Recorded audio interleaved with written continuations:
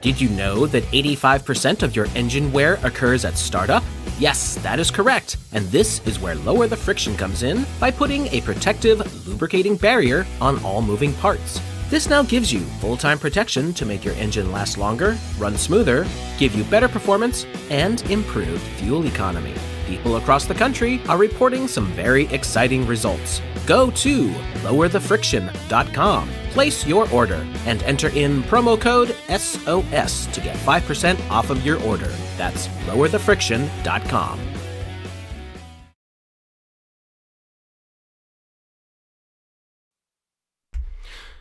All right, well, hello everyone, and welcome to the weekly Secrets of Saturn livestream. I am Jason Lindgren, your host. This week, we've got someone new with us. That would be Jaron from Jaronism. Jaron, welcome aboard. Hello, guys. Happy to be here. Thanks for having me. This is going to be interesting. I haven't had a chat like this in its entirety yet. We also have Wayne McCroy, Crow 777, and the Great Baltini. All right, let's make sure everything is working right, because even though I was taking a nap right before this live stream, I still was over here in time to get everything up and running, but DLive is being poo-poo right now, and it's absolutely refusing to work. So I gave up. Well, Rose is going to restream it off YouTube, so that's all done. Yeah, I usually try and converse with people as I can. So anyway, that's not happening. So anyway. All right, so the reason what we're going to be doing here tonight is about crypto. Now, old Uncle Elon Musk has been chitter-chattering up a storm about Bitcoin. So, of course, that made all the techies go out and buy tons of Bitcoin, shooting the price up. Oh, I didn't look up. Did it go up again? Let's see. I know the tiny bit of Bitcoin I had went from about $50 worth to $200 and some worth. Right now, it's at $252.02. Okay, so it went back down. It's at $44,000. The highest I'd seen it go was $47,000. I never thought this thing would ever do this a couple years back when I first started just learning about what this stuff is all about.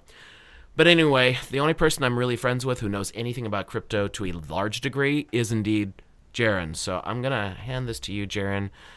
Where should we start to talk about crypto? What is it? We're going to talk about the pluses, the minuses.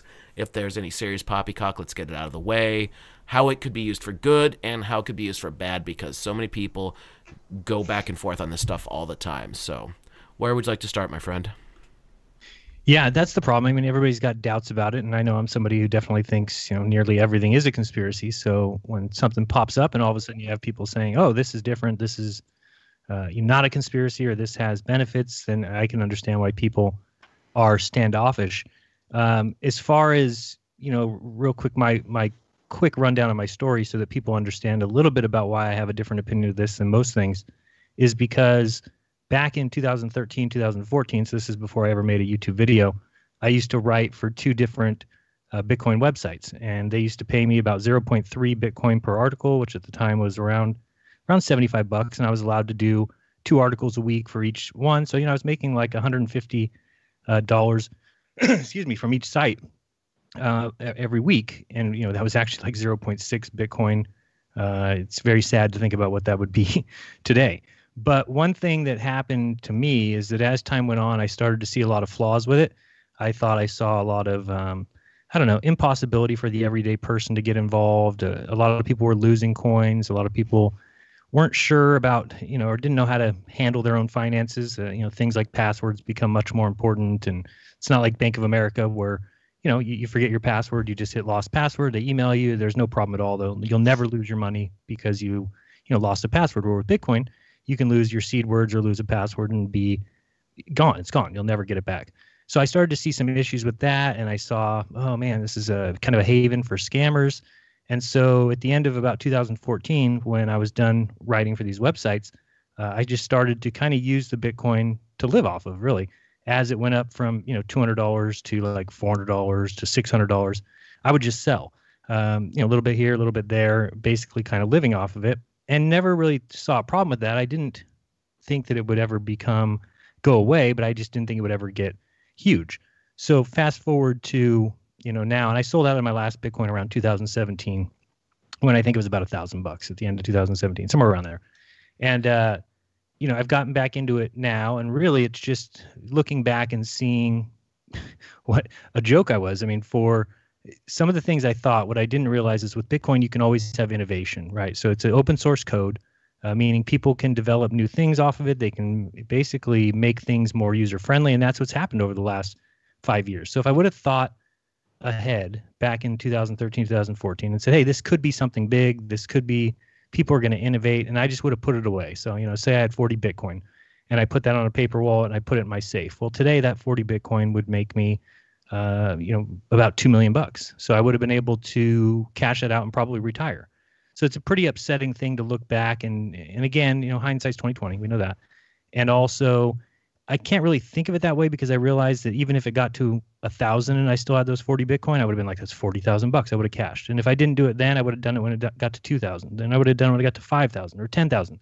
So to think that I would hold on to it all the way till it was today probably is not realistic. However, if I had a different mindset, it's possible. So my new mindset is simply when I have extra money, I treat it like as if I threw it away. Like I took, went to the movie, took my wife out to dinner or something. And I just buy Bitcoin. I don't even really look at the amount. I don't even look at, the current price or anything. I just buy it. I put it in my own wallet. And my goal is to not touch it until 20 years. So that's the way I'm looking at it. And I hope that the mindset works the same as it did before. Rather than look at all the problems, I kind of go, okay, there is some problems with it. People can innovate. It'll get easier. It'll get better with time. And it will be vastly more valuable than anything else. And that, I base that statement off scarcity. So to me, Bitcoin is by far the scarcest asset in the world, by far. Much more scarce than gold, much more scarce than, you could say the Mona Lisa, Jaron, is more scarce. Okay, good. One person has that. So I'm talking about something that you can actually get a hold of today, and it's scarce, and it will be scarce, and it will only become more scarce with time. And people might ask, what is a Bitcoin going to be worth in 20 years? Or, and my answer would be a Bitcoin's going to be worth a Bitcoin. Now, what will that Bitcoin buy you? Time will tell. I just wish I would have looked at it like I do today back then, because if I would have done that, then today I would be, wealthy. So my goal is 20 years. I see where that, Bitcoin is at that time. And my guess will be that it will be extremely valuable. How valuable? I don't know. Will I be able to buy a house with it? Not sure. But as far as putting money away today and getting a nice payoff in, say, 20 years, there's not much of a better investment in my mind right now. So that's kind of the story, is just a little bit, if you didn't go through, so when I hear things like it's a government conspiracy, they are, it's the NSA who made it and there's some sort of trap coming up for the problem that I see with that is I don't think that the government really is, it's not in their interest to, especially somebody like me, to make them wealthy. And all I needed to do was just hold the Bitcoin I had. If I just would have done that, today I would be retired. So to say that that's a government conspiracy, or that, well, what was the conspiracy? What exactly was their goal? If I had $2 million today, I'd be able to be doing all my shows for, free. I wouldn't even have a Patreon. I wouldn't have anything. I wouldn't have to worry about those things. And that's exactly what the powers that be don't want. That's why it's very difficult to do what we do, because there's just not money in it. And they know that, and they keep it that way. And they like to, convince people that, oh, truth is supposed to be free. And it's a great line to tell people when they're spending billions of dollars lying to people. It's very difficult to fight those billions of dollars with basically, one-man shows out of your house. That's basically what we have. So to me, I just see Bitcoin as a possibility that there is a way that we can fight back a little. What would that look like? Well, think about it, that we know what the dollar has done to enslave humanity. We know what finances do to keep people poor, to keep people in the system, to keep people dependent on government. This all is around the whole idea of the dollar. The fact that they keep printing it, they've printed 40% of the total money supply was printed in 2020. We may not see the repercussions of that yet, but they will come. They will eventually come. You can't just keep a debt-based money system, a fiat system going forever. It eventually catches up to itself. Now, will that happen in 5 years, 10 years, 50 years? I don't know. But when you look at how would we ever be able to combat that? Number one, you need to have a decentralized system. It can't be centralized. You can't have somebody at the top that's able to cut you off, turn you off, be able to point a finger and say, you know what, we don't like what Jaron does, so he's not able to transact in Bitcoin. And that's happened to me with both Amazon and it's happened to me with PayPal, where they looked at what I was doing and said, we don't agree with your content, therefore you can't bank with us. And I no longer have PayPal access. I no longer can be an Amazon affiliate. That's the problem with our current monetary system, that you have centralized control where if somebody just doesn't want you participating, they're able to do that. With Bitcoin, it's impossible. There is nobody who can tell me I can't transact in Bitcoin. There's nobody who can turn me off, who's, we're just going to turn off Jaron's account like they do with PayPal. And the reason for that is because it's a decentralized system that runs on a code with no owner, no operator, no main hub, no main system that can be taken down. It's not like what happened with Napster. If you guys remember Napster, the problem with Napster was there was a centralized system. It was all the files existed on one basically server. So when the FBI went in, they shut down the server, and guess what? The whole system went down. So after that, things like BitTorrent came out, right? BitTorrent had this idea where, well, if we separate the files into millions of pieces and put them across millions of computers, then when somebody goes on to download these files, they can grab a little bit from all these different PCs, but nobody can ever shut off the system. So it was the beginning of a decentralized idea or decentralized thought. And basically Bitcoin came along and did the same thing, only instead of with files, said let's do it with the idea of digital money, uncounterfeitable digital files that build themselves on a blockchain that exists on everybody's computer. And that's what Bitcoin did. And that's really what has been so impressive is just that. Now, again, could the NSA have come up with it? Sure.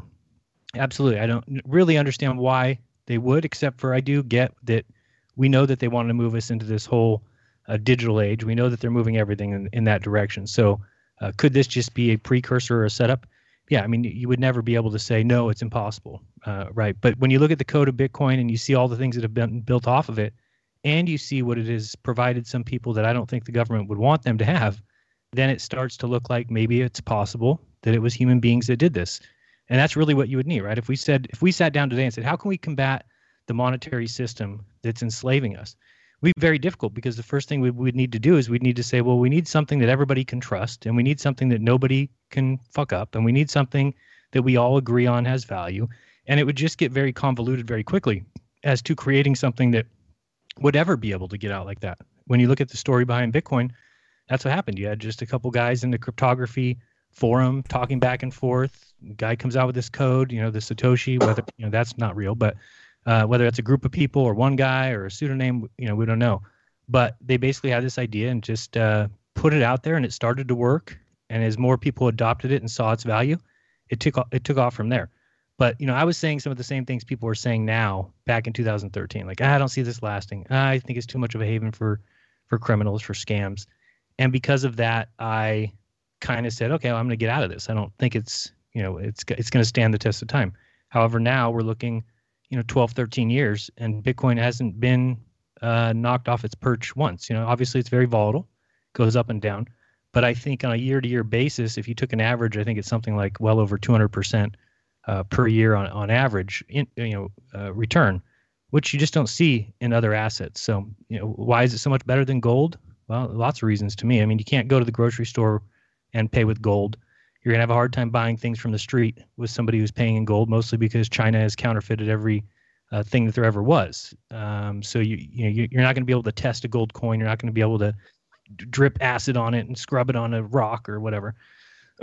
So, the problem with that is that's one problem. The other problem with gold is we don't know how much there is. You can think that or they can give us a number. They say, oh, we think there's this much gold, but we don't know if there's really gold in Fort Knox. We don't know if there's really how much gold China has. I mean, these things are unknown. So it's one of those assets that, yeah, it has value, but we really don't know how much exists. With Bitcoin, those two things are generally solved. It's uncounterfeitable. Number one, is that a word? Uncounterfeitable? I don't know. And number two, it is a known quantity, right? So it's a known amount of Bitcoin that there'll ever be, which is why I say it's the scarcest asset in the world. And you can take something, I've done a couple posts on it and talked about it in my shows that pretty amazing that 0.25 Bitcoin, which is, a quarter of Bitcoin. So today that's going to cost you, 12,000. When I told people about this a couple months ago, I guess, at the time it was 5,000 to buy a quarter Bitcoin. The reason that number is important is, and this is not an opinion, this is a mathematical fact, what I'm about to state, is that if you own 0.25 Bitcoin, that you will forever, and I mean for all times, no matter what, own more Bitcoin than 99% of the world. Now, the reason that is, well, number one, we have to make a couple of assumptions to make that claim. Number one, that the population doesn't go down, it only goes up. Okay, so we have to take 7.7 billion and say that number will never go down. So if there's a Dave Weiss kind of event where we go down to 3 billion people, what I just said is not true. I'm basing this off of a $7.7 billion population. And the second assumption is that only 21 million coins will ever exist, which is a fact. So pretty simple assumptions. And then you get from that 0.25 Bitcoin. And to get that number, you can just take the 21 million, divide that by 0.25, and you get 84 million, which, if you think about that, it means there's 84 million possible segments of 0.25 Bitcoin. And by taking that number, the 84 million, dividing it out by the 7.7 billion, you get 0.0109 something, So basically, to exist inside that 1%, you only need to own 0.25. So to me, when I hear something like that, I start thinking, okay, it doesn't mean that you're in the top richest 1% or anything like that. It just simply means that for something that is the scarcest asset that there is, and one of the most valuable assets that there is, that you can own more than 99% of the world forever by getting something that would cost you about $15,000 today. That's pretty amazing, and especially because, somebody has asked me, what do I think a Bitcoin will buy in 20 years? I think it'll buy you $1 million house today. So that's just a complete and total assumption on my part. That's just a prediction. That's about what I see it buying.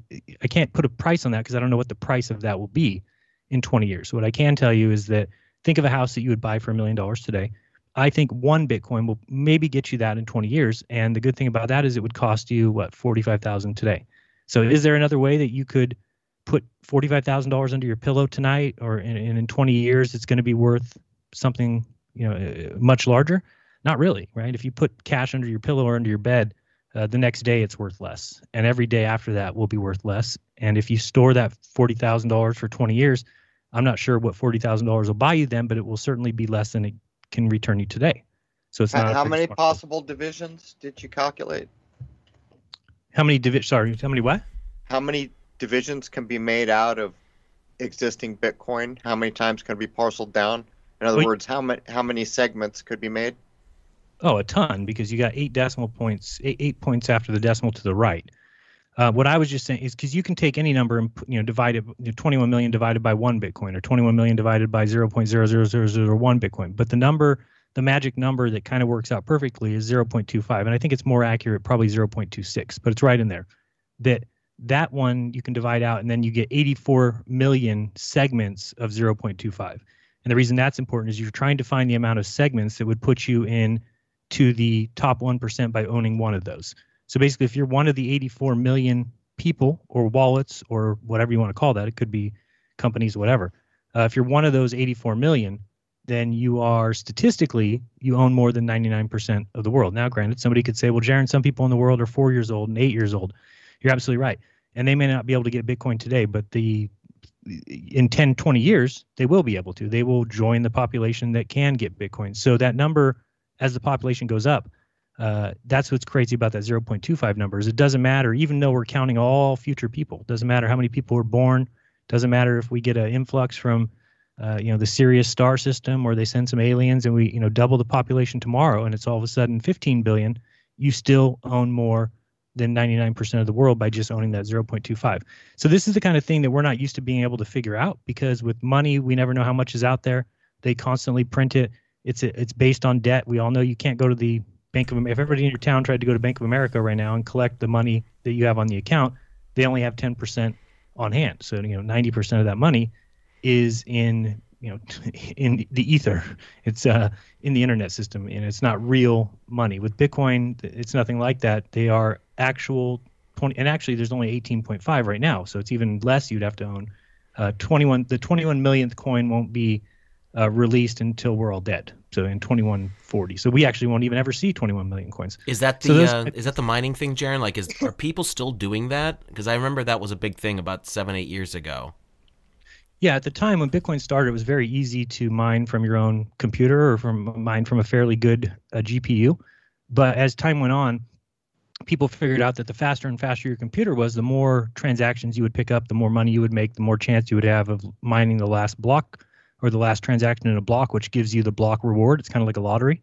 And so computers kept getting faster and faster. They started building these ASIC units, which are specifically for mining Bitcoin. And so since they've been building those and people have been buying those, your computer's now pretty obsolete at mining. Not pretty, it is obsolete at mining Bitcoin, meaning that even if you tried to hook it up, there's so many faster, you can call them supercomputers. They're just simply GPUs that can, fly and basically do 4 billion hashes per second. So those kind of machines will always beat you to the punch. They will always grab the transactions first. They will always have a huge advantage over you. And so it's no longer financially feasible or even really honest. Sounds like robber barons there, Jaron. It's kind of like the guys who owned the railroads. No one else was a contender for what was up for grabs. So basically what you're pointing out here is it's no different. But I would ask a simple question. Mm-hmm. The only way a cryptocurrency can fulfill the hopes and dreams is, first of all, to never come under regulation. That means the people at any hub that touch it, control it, purvey it, anything, it cannot come under monetary regulation of any kind. But the problem with Bitcoin is you don't know how it came to be. I think it's something like, and you can correct me if I'm wrong, I think 15% of the code has been seen. Does that ring a bell? Of Bitcoin? Yeah. Only the original construction code that you named the fake man, the Right. fake Japanese guy who doesn't exist, that supposedly made it, that initial code generation, I think the source code, 15% of it is known. Nobody knows who created it or how it got here. But here's a litany of problems. For all intents and purposes, we've all been using Bitcoin for a long time. Every time we take out a piece of plastic and we buy something, and at no time does a coin or a bill touch us or leave us, we've basically engaged in a crypto transaction with a credit card or a debit card or whatever. It's a similar thing going on there. But the real problem here is, in the same way that right now, as I run Crow 777, the banks have been given permission to turn down any transaction. At the same time, we're told the central banks pumping up the digital dollar to become crypto. I would ask one simple question. Is it possible that the central banks didn't understand that crypto was coming? It may have been, they may have not known the strength of it, but I think that they would have had to know, and I still think that they know. One thing, because you said a couple things, I'm pretty sure, and I'd have to do more research, that Bitcoin is 100% open source. It is open source, but I'm pretty reasonably sure that the original construction code has only been seen a very small percentage of it. So because everybody who deals with Bitcoin, right? So any other coin that's branched off or any coin that's been created, or people like BitPay or these different companies that accept it and transact in it, and people who build wallets around it, they would have to see the entire code in order to implement any part of it, I would assume. I don't really get. No, that's not exactly true. Do you remember how when we used to use Java way back in the day, how you would compile a file? So all this script, open source script, is running all over the world and people are writing JavaScripts. But back then there were like jar files. It was compiled file and no one could see what was in the compiled file, but they knew the rules to leverage off files. And that's a poor example.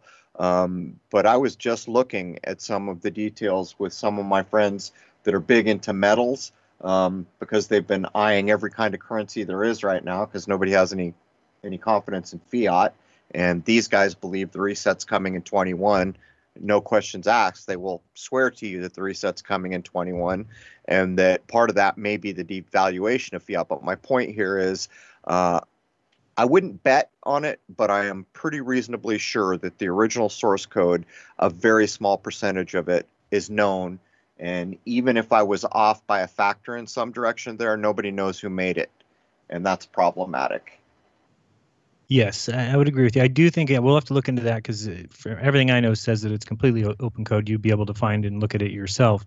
As far as in order to find something that we could combat, you said it would have to be no regulation. Well, number one, that's going to be impossible in this country. There'll never be a way. Well, let me explain what I mean by that.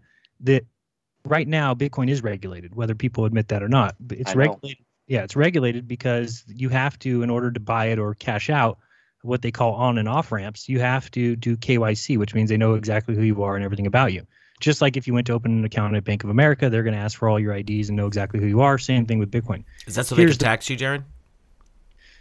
Well, yeah, they're going to tax capital gains if you buy on an exchange. Let's say you buy Bitcoin and it's 10,000, and at the end of 4 years you cash out and it's 100,000. Well, immediately that company is going to generate a report to the IRS that says you made capital gains of 90,000.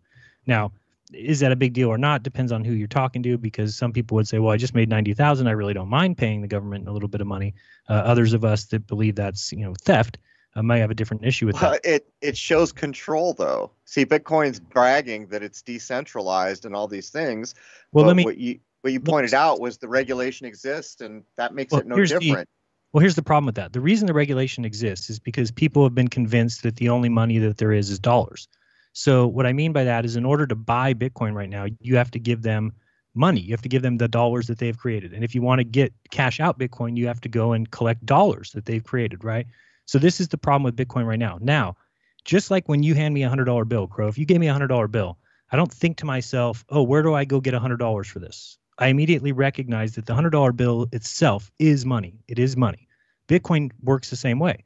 If you send me Bitcoin and I recognize that you've sent me money, then I don't need to think about the next step of, oh, how do I go cash this out? How do I get money for my money? The problem is that right now, if I tried to pay my rent with Bitcoin, and I tell my landlord every month, hey, start accepting Bitcoin. And he always tells me, oh, there's one other guy that says the same thing. And, says maybe eventually. So right now, that's why there's that issue, is that if I want to pay for my rent, I can't, because he won't accept Bitcoin. So I have to then think, how do I go get money for this? And that's what they've regulated. Where this will all fall through, where this will all blow up in their faces, is if people ever start using it as money without the idea of, oh, there's dollars. I need to get dollars for this. I need to pay for this in dollars. Just like we work.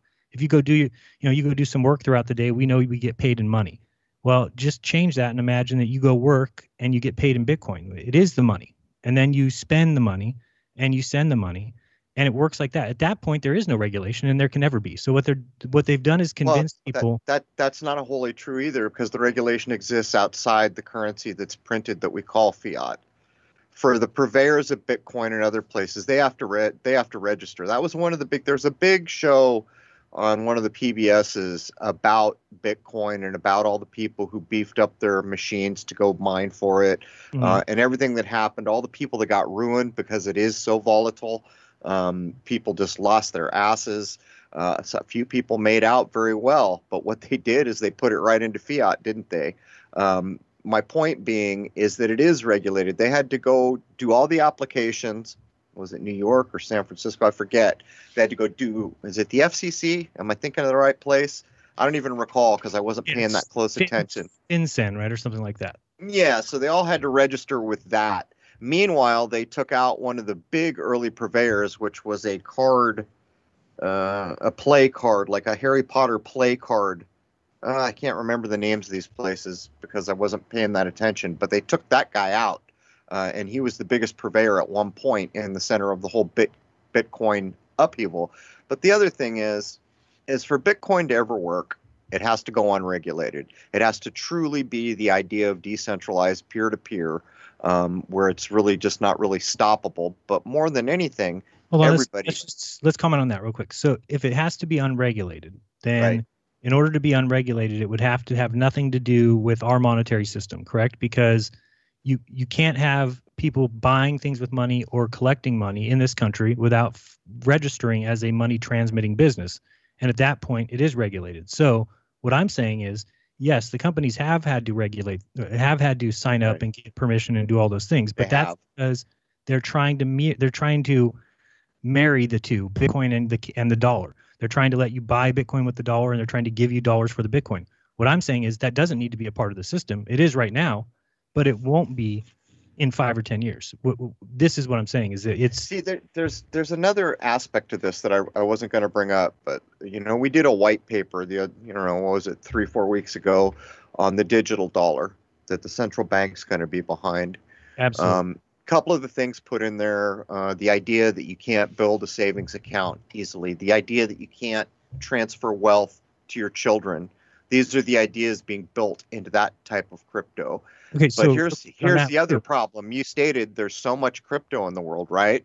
So the amount of crypto, let's say it caught on like holy hell wildfire tomorrow, and every person in every country wanted in on Bitcoin tomorrow.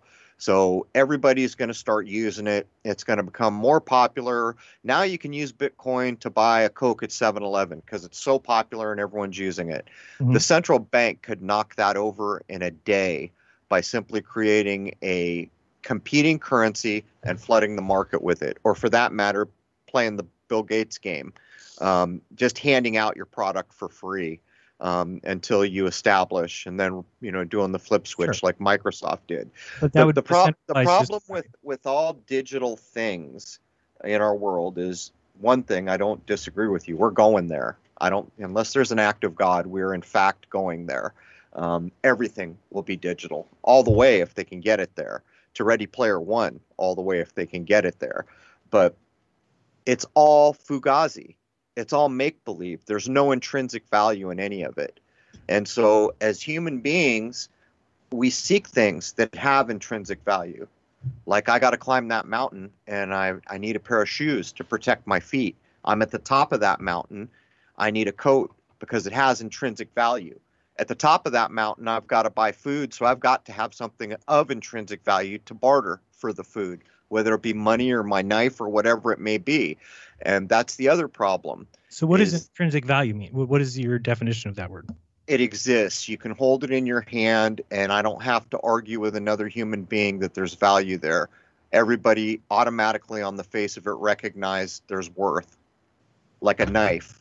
Everybody understands what a knife is for. We don't argue whether it has a place in the world. Everybody knows if you got a knife, you can make things, you can cut things, you can eat a steak with it. You can do any number of things with a knife. Intrinsic value, gold or silver, for that matter. Nobody has to be. Right? It's not. It's not trust at all, because we're all using fiat right now that has zero intrinsic value. Oh, okay. I thought you were saying money had. You thought you said money was included in your intrinsic value, so that's why I was confused. No, fiat currency has no intrinsic value. It's just an IOU that we know we can. There's so much trust in it that we know my IOU can be handed to you and you'll hand it to someone else. So nobody cares that it can't be cashed in for actual intrinsic value. Right. And you see, but this is all part of the game. In 70, what the hell is it, Jason? 2, 3, whenever the hell it was, they finally fully pulled us off the gold standard. 73, yeah. They had this day in mind. You see, because a world that is trading for intrinsic value still has a worth that can't be, per se, completely fugazied out. There's nothing digital that will escape that. It can't be done. There is no intrinsic value. You can be convinced there's intrinsic value, but on the face of it, if you were left out in the wilderness with a frickin' PC, you would recognize the intrinsic value real quick. There is none. It's an imaginary bunch of electrons on the head of a pin.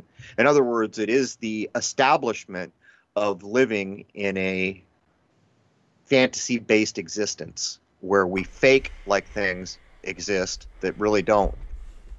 Well, one of the big things I want to tie this into eventually is the transhumanism thing, because I have very mixed feelings on it. I really like it in some regards, and I see a whole lot of dangers on the other side of it, which is why I wanted to have this discussion. Let me just talk a couple things on real quick that Crow said, because and I'd like to get some questions in too as well. So I just want to, because it keeps addressing different things that I think have been handled by Bitcoin. But you said that whatever the coin is that the government comes out with, which I totally agree with, they will come out with one soon. You said some of the things that have been written into that is that there can be no savings, that it can be no passing on to your children, all these things, right? That's their plan, yeah. Correct. Okay, so with Bitcoin, all those things are possible as of today. I can create a wallet that nobody in the world will ever know that I own, that it even exists, and I can put money in there, and I can store that for my son, my grandson, whoever I want, and nobody can ever know. It's impossible to know that I own that. So it's just like a Swiss bank account as well. I mean, these are things that the government a long time ago got rid of. The idea that you can set up an offshore a bank account that's untrackable. Bitcoin allows that. So there's some things that now Bitcoin, one of the things that's a little iffy about it is that it is, since it's so open source, not open source, since it's so transparent, a lot of transactions or every transaction basically shows up on the blockchain. And if people don't know how to use it correctly, somebody can potentially see into your finances, right? So there is other coins that have come out like Monero and things like that are privacy focused where nobody would ever be able to do that. But just going back to what I was saying about, there's so many things set up in Bitcoin that once you understand how it works, it can't possibly be from some sort of a government agency. It's not really about that though, Jaron. It is open source. There's one glaring problem that no one's going to answer. The problem is nobody knows who the hell created it. That problem is so freaking glaring that I can't overstate it. To have a car in the world, you know who made the car. You know what the color of the car is. You know how many doors it is, how many horsepower. It's legit. Someone made a car. Oh, there's the dude that made the car. What we have here is a whole new level of technology, which is going to be in basically the currency realm. If we want to give it a label, it's going to act as some form of money. Nobody knows who did it. And there was a lie out there floated with a name of a man who doesn't exist, who is supposedly Japanese. And I will restate, to the best of my knowledge, no one has seen the full source code. And I would ask another question. What allows Bitcoin to run? Is there a central server that's the magical Bitcoin central server? No. So how does Bitcoin run? It's run like BitTorrent. Is you start out with one computer and then you have somebody else who joins, and now there's two. So now there's hundreds of millions of computers running. To knock out the system, you'd have to knock out every single computer. Well, I don't really think it's like the idea of peer-to-peer. I don't think it could really be done unless the whole internet came down. The point is, it would be so simple for someone with resources to contend and overtake Bitcoin. For one thing, there's no security there. What's it take? You just said a new Bitcoin will be added in, what did you say, 40 years? No, well, 10. I forgot what it is right now. I think 2.5 Bitcoin are released every 10 minutes. I think that's where they're at right now. So what would happen if the central bank decided that every American citizen, now that we're going to crypto, since you were born in this country, if you can prove you're born in this country, it's like the Saudi thing. You get oil dividends. So they hand everyone 200,000 digital dollars for free. Okay. Well, prices of everything. And so with that, the infrastructure to get all this free money that's being handed out from the central bank, the infrastructure starts to build and everybody's in on it. I have no idea what percentage of Americans are actually holding and using Bitcoin regularly, but I'm guessing it's not that big a percentage. It would not be easy to flood it out in that way either, but that's not really the problem.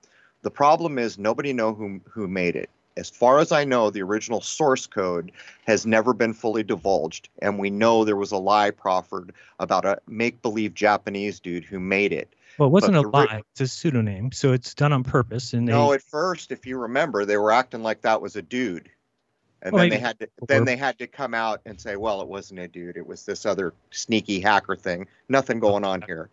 Right, and again, it could be a group of people, we don't know who it was, but you can see the paper. You can see that's what I'm confused about. And can you find one link or any kind of reference to 15% of the code? Because that doesn't make any sense. Then the whole thing is out the window. If you've only seen 15% of the code, you wouldn't know. Maybe it's coded that. Well, there has to be some form of security. If it's completely open source, someone will figure out how to hack it, and they'll just put a million. Yeah, it's impossible to hack. This is why this is what I struggle with. Is I try and do videos and explain to people that once you understand that it's only done on simple mathematics and impossibilities of anybody guess, it's an open system.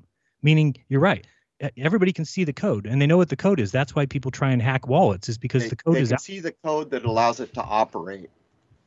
That is the code that allows it to operate. And then there's a code. So what you're saying when you say 15%, then you're saying, oh, well, somebody could have coded that on January 9th, 2050, to transfer all Bitcoin from every wallet into this new person's wallet. Well, that would be possible if the code wasn't open. Yeah, I guess I see where you're going. That's not actually what I'm insinuating. What I'm insinuating is things that are above board and you know what you need to know about them. And when it comes to computer code, that's the worst of all, because people who know what's going on still get screwed over all the time because code is code. But I'll try to find it and I'll mail it to you. I was talking with guys in the gold and silver markets who are eyeing the idea of crypto. They won't touch fiat currency anymore. They accurately predicted that it would die in 2020, and they are stating vehemently, whether or not that ends up being true, that the reset will come in 21. But they're all looking at it, and we were looking at all these things. Jason knows who I'm talking about. Yeah. The guy's super well connected.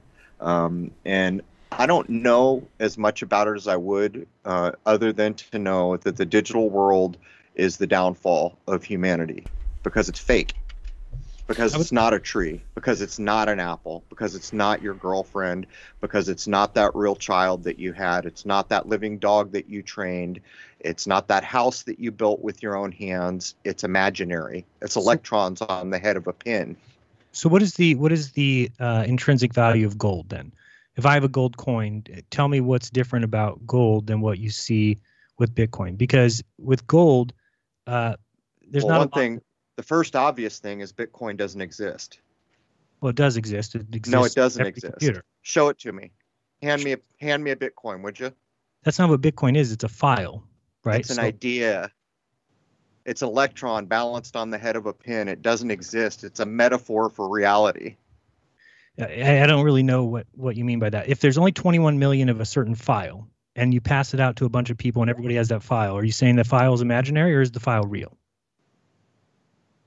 The file is real as long as you have a computer to view it. When the computer goes away, the existence of the file is proven as no longer here. Sure, that's true. So if every computer disappeared, then Bitcoin would disappear. I don't disagree with that.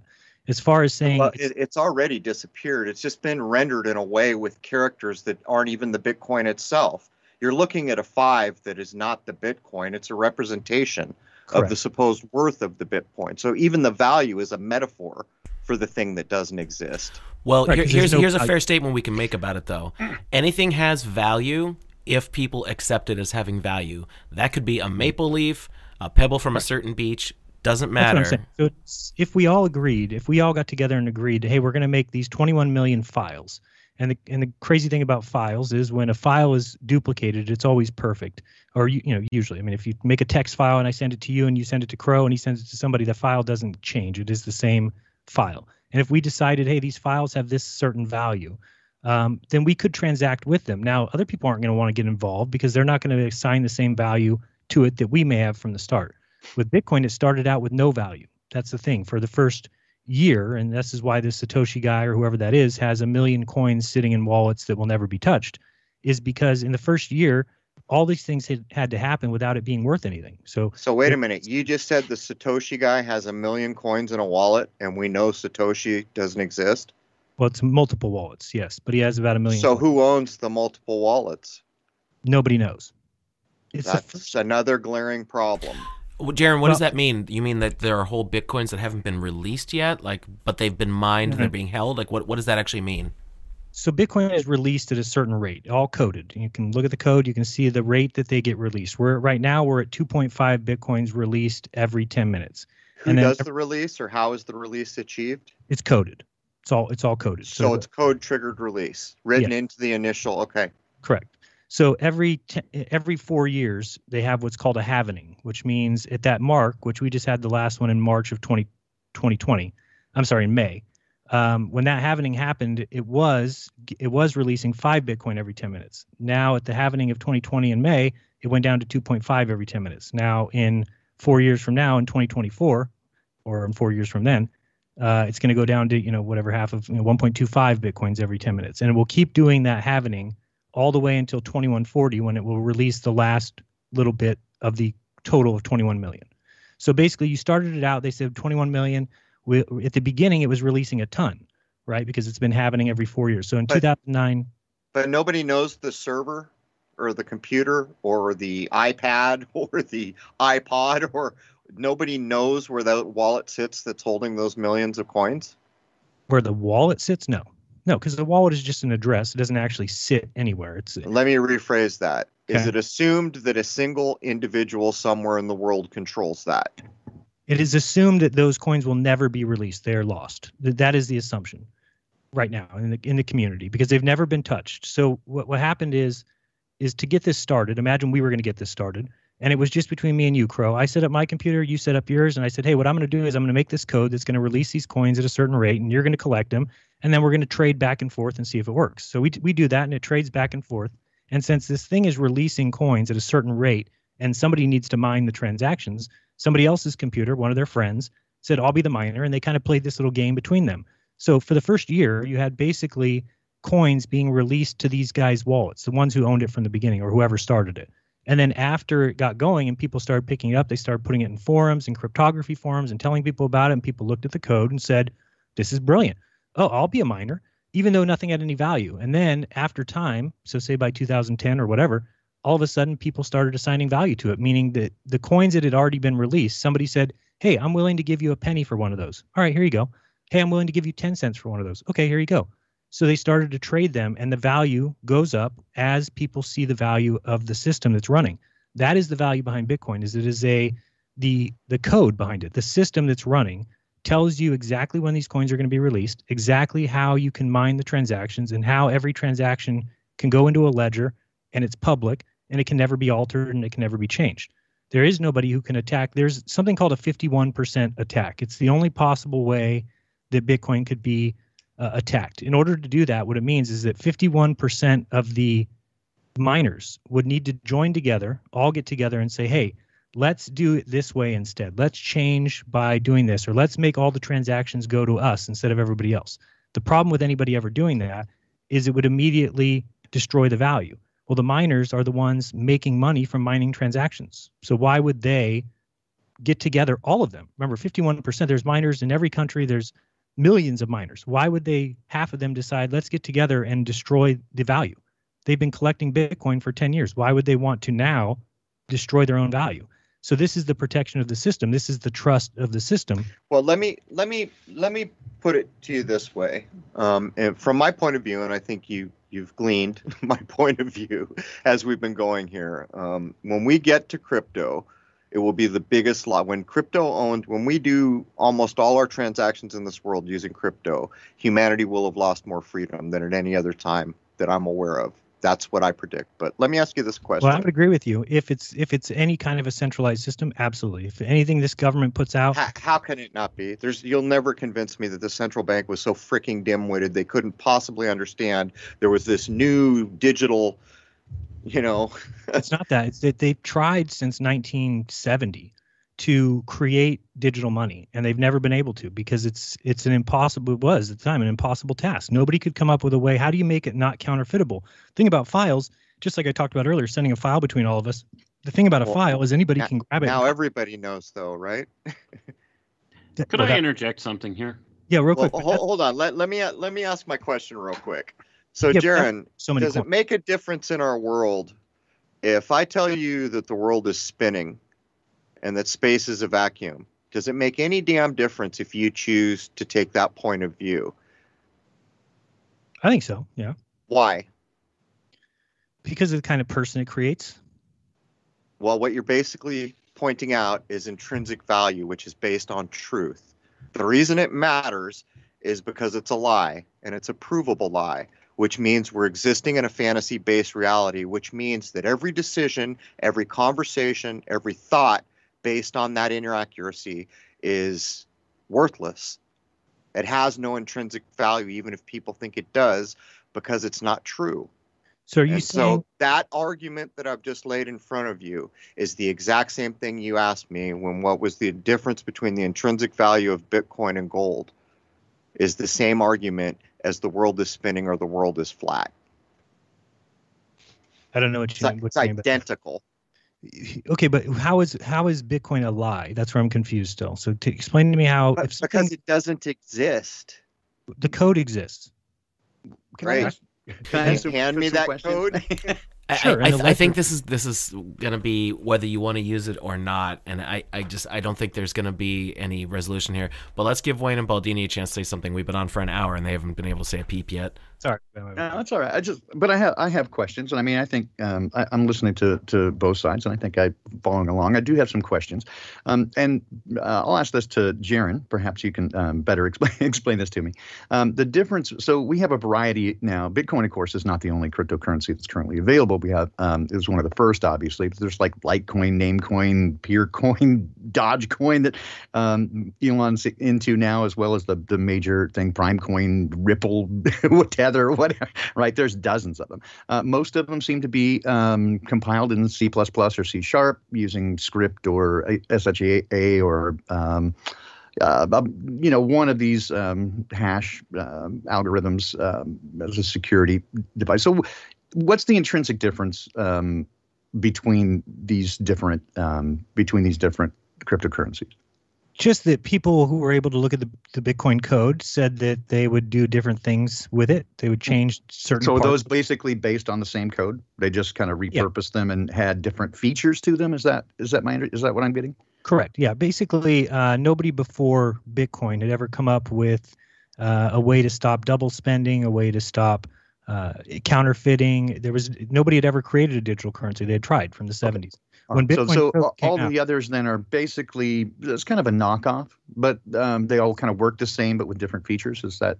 Yeah, I wouldn't say they work the same. Some are proof of work, some are proof of stake. There's different ways of mining. There's also different amounts, right? So Bitcoin has 21 million. Mm-hmm. Things like Ethereum have no cap, meaning that at any time somebody could add coins to that system. Right. So a quantitative easing in a digital sense then. Correct. Okay. Yes. All right. So and part of what makes, if I got this right, part of what makes Bitcoin at least attractive is that it does have a cap on it. There's a limited there's supposed to be anyway a limited number that will ever be, and that gives them at least some perceived value there. Is that correct? Yep. Yeah. 21 million cap, which is completely opposite of what the dollar is, which if you read the white paper was the intent. Mm-hmm. Yeah, right. Okay, I got that part. Okay, so when you were talking about the beginning, whenever you were talking about how you were given Bitcoin to write these articles, it reminded me very much about 401k, right? You're investing in something, and the better idea, right, is to put it away and forget that it's there, right? Those should be long-term investments, right? That you're not, unless you're into day trading or arbitrage or something like that. It's the best way to manage that is to figure out your portfolio, go long. Right. You can go more volatile when you're younger, but especially as you get older, you want something a little bit more stable. But it seems to me like that's pretty much the story that you're telling, right? It's sort of like if I would just flip that story and just used 401k instead of Bitcoin, it's like, hey, I worked for a company that gave me stock options. It split, and I went, fuck, I'm taking the money. Right. I mean, pretty much, yeah. Yeah, absolutely. At the time I saw it as a different thing than I see it now. Sure. You could send for pennies. There was like a penny transaction fee. Today's the transaction fees are much higher. So back then I saw it as something where, hey, people can make YouTube videos and everybody who watches a video can donate a penny. And we all could do that from our wallets and it wouldn't cost anybody anything. Well, those things aren't possible with Bitcoin today. So some things have changed from the way I looked at it then versus now. Then I saw it as like a money system. Now I see it more as a hold of value. Okay. All right. So yeah, this is again, and I think some of this has to do. Well, I guess my view on this would be again, from the story that you told, and from what I gather here, it is a bit like stocks, right? Something like that. In other words, the best scenario or the best plan, at least from what I hear you tell, is to buy and hold, right? Not try to trade them, because it's going to. The idea is that it increases in value over time, and that you want to hang on to that, right? Correct. Yep. Okay. It's like a stock, but you're buying stock in the system. Oh, yeah, right. Okay, but it has a certain level of volatility, and as I think what Crow is kind of pointing out there is that any system like that, whether it's a stock, for example, it has the stock has value not only in the intrinsic value or the asset value of the company, but most of it has to do with the perceived value, right? How much you can leverage your brand name, whether it really comes down to trust, right? I mean, there's certainly the trust is in fiat currency. The trust is that if I take $1 down to 7-Eleven and I want to buy a ding dong, they'll give it to me, provided I have enough of those dollars.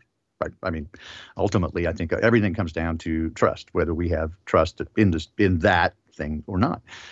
For example, I mean, let's go back to the 401k idea. My kids are close to 30 now. I would not advise either of them not to invest in 401k. Right? They're young, and it's a good idea to do that at my age, at 54, and for having changed jobs numerous times and leaving corporate. Have them save money, save dollars? No, investing in 401k. If you have a matching option at a job, right, and they give you a 401k option, take it. Right, it's free money, but it's still volatile. Right, it's still based in stocks. It's not an object. Right. I mean, and we can see that even dollars it's not an object. So a dollar today is not the same as it was even in 2000, or certainly not in the 1970s. It's a perceived value. But again, I would never advise my kids not to do something like that. I guess what I'm saying is, for me at my age, because having had to cash out of the 401k for various reasons at different times, not be something the way I perceive things now. Like I'm not interested in I don't know, setting up a financial, empire. My investment at this point is in relationships, right? That's of more value to me. But I think one of the things that I see, and certainly the conversation that I see you and Crow having, right, is that I think where Crow is coming from is that his value is in the natural world, and that anything that is not a physical, tangible thing has less value to him. And so that's his perception. It has less value, right? There's no intrinsic value. You can't hold it in his hand. And I mean, certainly anybody who's worked in the recording industry since digital recording would say, in terms of does something digital exist? Well, we always say that if it's not in at least 3 places, it doesn't truly exist, because there's nobody I know in this industry who hasn't lost recordings or have them go south somewhere. It's happened to everyone at some point or another. They can print you the source code and give you some paper. There you go. And does it exist? Yeah, Pro Tools will be happy to give you a new 888 or whatever. Right? I want to ask you a question I don't know though, Baldini. What do you attribute the volatility to, Jaron? Why is it so volatile? I mean, right now my perception is that clever people, some of them are about to get very rich on Bitcoin. I suspect that a lot of people are going to go broke that aren't so clever, and I truly suspect that it's about to be manipulated, which the Bitcoin people will tell you is not possible. But what do you attribute the volatility? When Bitcoin people tell you it's not possible, and you're just making the claim that it can be. So what would be your evidence of that?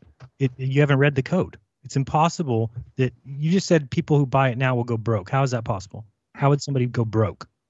Because they'll do what you're saying, and they'll invest a lot of money in a thing that's volatile.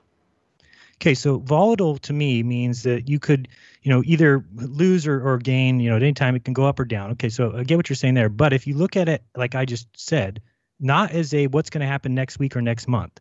If, just like Baldini talked about, going in and paying with $1 and paying with $10 or whatever. The problem with $10 is that in the future, a year from now, the $10 will be worth less. It's a guarantee. It's happened throughout all of history. There's no way it's going to do the opposite. With Bitcoin, the opposite is true. A year from now, Bitcoin will be worth more than it is today. Now, if you're talking about a month from today, that's speculative a little bit. Well, it's never okay. Well, if it's based on past experience. I get it. I have to interject. But But wait a minute. What is the volatility, Jaron? What causes the volatility? Okay, so the price of Bitcoin, the price that we see today, right? Whatever it is, 44,582. The way that they get that price is that's the lowest price that somebody's willing to sell for right now. That's basically how you get the price. So it means, imagine that right now I could go to an exchange and I could put a sell order for $100,000 on. Okay. So my name, my little address, my Bitcoins would be there. They'd be ready for somebody to buy for $100,000. Now, again, nobody's going to buy that right now because there's people that are on the exchange for lower amounts than me, going all the way down into whatever the price is right now, 44,000. So what you're saying is what the market will bear. It's true what the market will bear. Correct. So that's the price of Bitcoin. So why is it so volatile? Because let's say tomorrow the U.S. government came out and said, that's it, Bitcoin's illegal. Well, immediately the price is going to drop by half. The reason for that is because everybody who's holding that right now, like let's say, for instance, I just said I would put up my sell order for 100,000. Maybe I'm a very timid, nervous person about the government. So the second they say it's illegal, I'm going to change my sell order to 20,000 because I just want to get out. I just want money for it. And that would drop the price to 20,000. So You just made my argument, by the way, with that example, but go ahead. Guys, if I can real quick, I hate to do this. I'm not feeling well, so I'd like to throw out a couple of things, and I'm going to have to bail because I'm not feeling well. But I think that, here's would be my take on kind of the whole thing, right? Is that I would never, it's never my position to tell anybody what to do or not to do. And I think if there's an opportunity for people to make money and that's what they want to do, invest it. Choose wisely and do what you want to do. I think for many people who do not have trust in the system, I think part of the thing, I think the point's being made is that anything that's not tangible physical thing is based on perceived value and trust in the system. And if the system changes, so if I invest in Bitcoin and I got $2 million and then tomorrow everything changes and the power goes out, right? Or the government changes and so all of a sudden everything's crazy. That the value, everything changes, right? The lay of the land is different. And so for me, I'm not into investing in this system anymore, right? I'm trying to get as much out of the system as I can. Power goes out and withdraw. What are you going to do? And so I'm not trying to, again, make an argument for or against. I'm saying from my perspective, right, I'm just I see that everything is everything that's not physical. That includes all money or stocks or bonds. You're saying things about Bitcoin, but then you're not remembering that the same would be true for money. I am absolutely. Okay. I'm saying the same is true for all of it, right? So it's not just Bitcoin. It's not just cryptocurrency. It's not any. I'm just saying the same as stocks, right? That's my point is that anything that's not physically tangible has the possibility of going away, right? Correct. And whether that is stamp, I had a stamp collection, right? It's perceived value. It could burn, anything, right? So that's what I'm saying. All I'm saying is, from my perspective, Bitcoin is not really that much different than stocks or bonds or money, right? If you want to invest in that, and that's where you want to put value, feel free. It's not going to me to say it. It's from my perspective, what I see is valuable at this point, especially when I look at the world, is people and relationships. And that's where my focus is going to be from here on in. And everything that I have in terms of tangible, physical value assets, I'm going to throw it in those relationships and people and trying to make a sustainable way to live, hedging my bets against the fact that probably none of it is going to be the same way. Now, whether that's shit hits the fan or just different, my bet is that things are going to be substantially different. We've seen things change over the last 5 years and certainly the last 24 months in ways that over 54 years I haven't previously.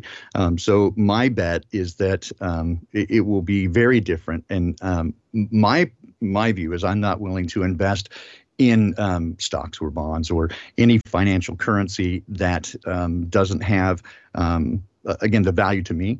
And again, and this is just my view. I'm not dissing Bitcoin right? I'm just, to me, it's like, hey, it's a stock and it's a stock that's going up. So if you want to make money that way, good. But even if you get the money and then the money changes, then right, I just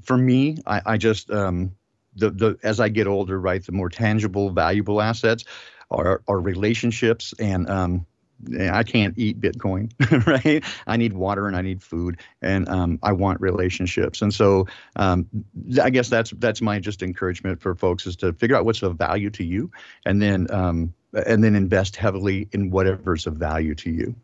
And with that, I hate to do it and run, but I'm afraid I was going to throw up at any minute. I'm so sorry. I'm not well. So thanks so much for having me, Jared. It's good talking to you. Sure. Sorry, we haven't got a chance to talk before. Love watching your shows and stuff. You're a bright guy, and hope we get a chance to talk again, guys. I'm so sorry. I have to leave. Thanks, guys. Bye. Good night, buddy. All right. So yeah, I mean he's saying a lot of good points, but the same thing is true for money. That the same thing. The internet could go down, and if you think you're going to be able to get your money out of the bank, you're not wrong. The way it works. Right. So you'd have a problem there. So yeah, Bitcoin has the same problem as. I was going to point out a thing though, too, Jaron. Even if it was completely the idea of peer-to-peer, all right. So nobody can, unless they take everybody down, they're not taking it down, and it was truly operating in that way. I would say that 99.9% of us get on the internet using an on-ramp called an ISP. Mm-hmm. That's been proven to be the downfall of anything digital. Right now, if I publish something that they're intent on censoring, and I'm on social media, easy cheesy, they censor me. When I pull it over to my site and it's my private server, it's a whole other ballgame. Not so easy for them. So what they do is they don't come after me. They threaten the ISP because they tell the ISP, we'll take you offline if you allow this to continue. It's dangerous. It's whatever the hell they want to call it. And that, too, will be another problem of any digital currency, because to use it, you will have to get on the internet. And as we go further into the digital age, pretty soon, I'm guessing before too long, you will need your driver's license, your passport to get online. You will have to be known quantity. Yeah, it's a similar thing. You will have to prove your bona fides, and you'll get on and you'll go look at your YouTube, but you will do so as your actual real self, as if it were a thumbprint. At that point, every transaction you ever make with any kind of digital currency will first be openly on the record for anyone who wants to go find out. Secondarily, if you're doing things that people don't appreciate, they can shut you down as easy as sneezing, even if they have to do it through the ISP. And these are just some of the problems that I foresee. But when you were telling me why it's volatile, you said a very important thing. If the United States outlawed Bitcoin tomorrow, there would be a violent reaction. And this is the problem with anything that's regulated. And it is regulated. All the big players had to go get their licenses. If they did announce that it was illegal, which they wouldn't do, and I can give reasons why they wouldn't do that, but if they did, because remember, they do have it regulated, but they know who's cashing out and buying in. So why would they make something illegal? When you make something illegal, what does that do? It drives it underground. If you drive it underground, you no longer have the insight into it that you had before. But let's say they did do that. The price would drop to $20,000 tomorrow.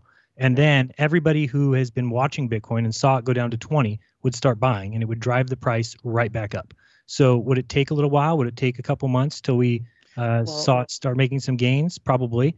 And I think that the value would be increased. The value of things that are illegal are more than if they were legal. Just like if crack was free, if crack was legal, it would be cheaper to buy at grocery stores and to buy at your liquor store, but it's more expensive because it's illegal.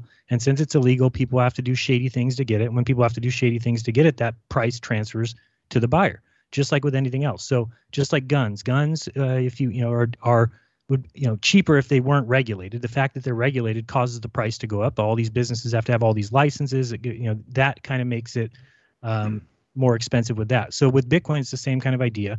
And if they drove it underground, the price, I think, would rebound. I think it would be back where it was in a matter of time. I agree. If they left it alone, I think you're absolutely right, because it's being market driven per se. It's what the people want. Basically, it's reacting to what the market is about.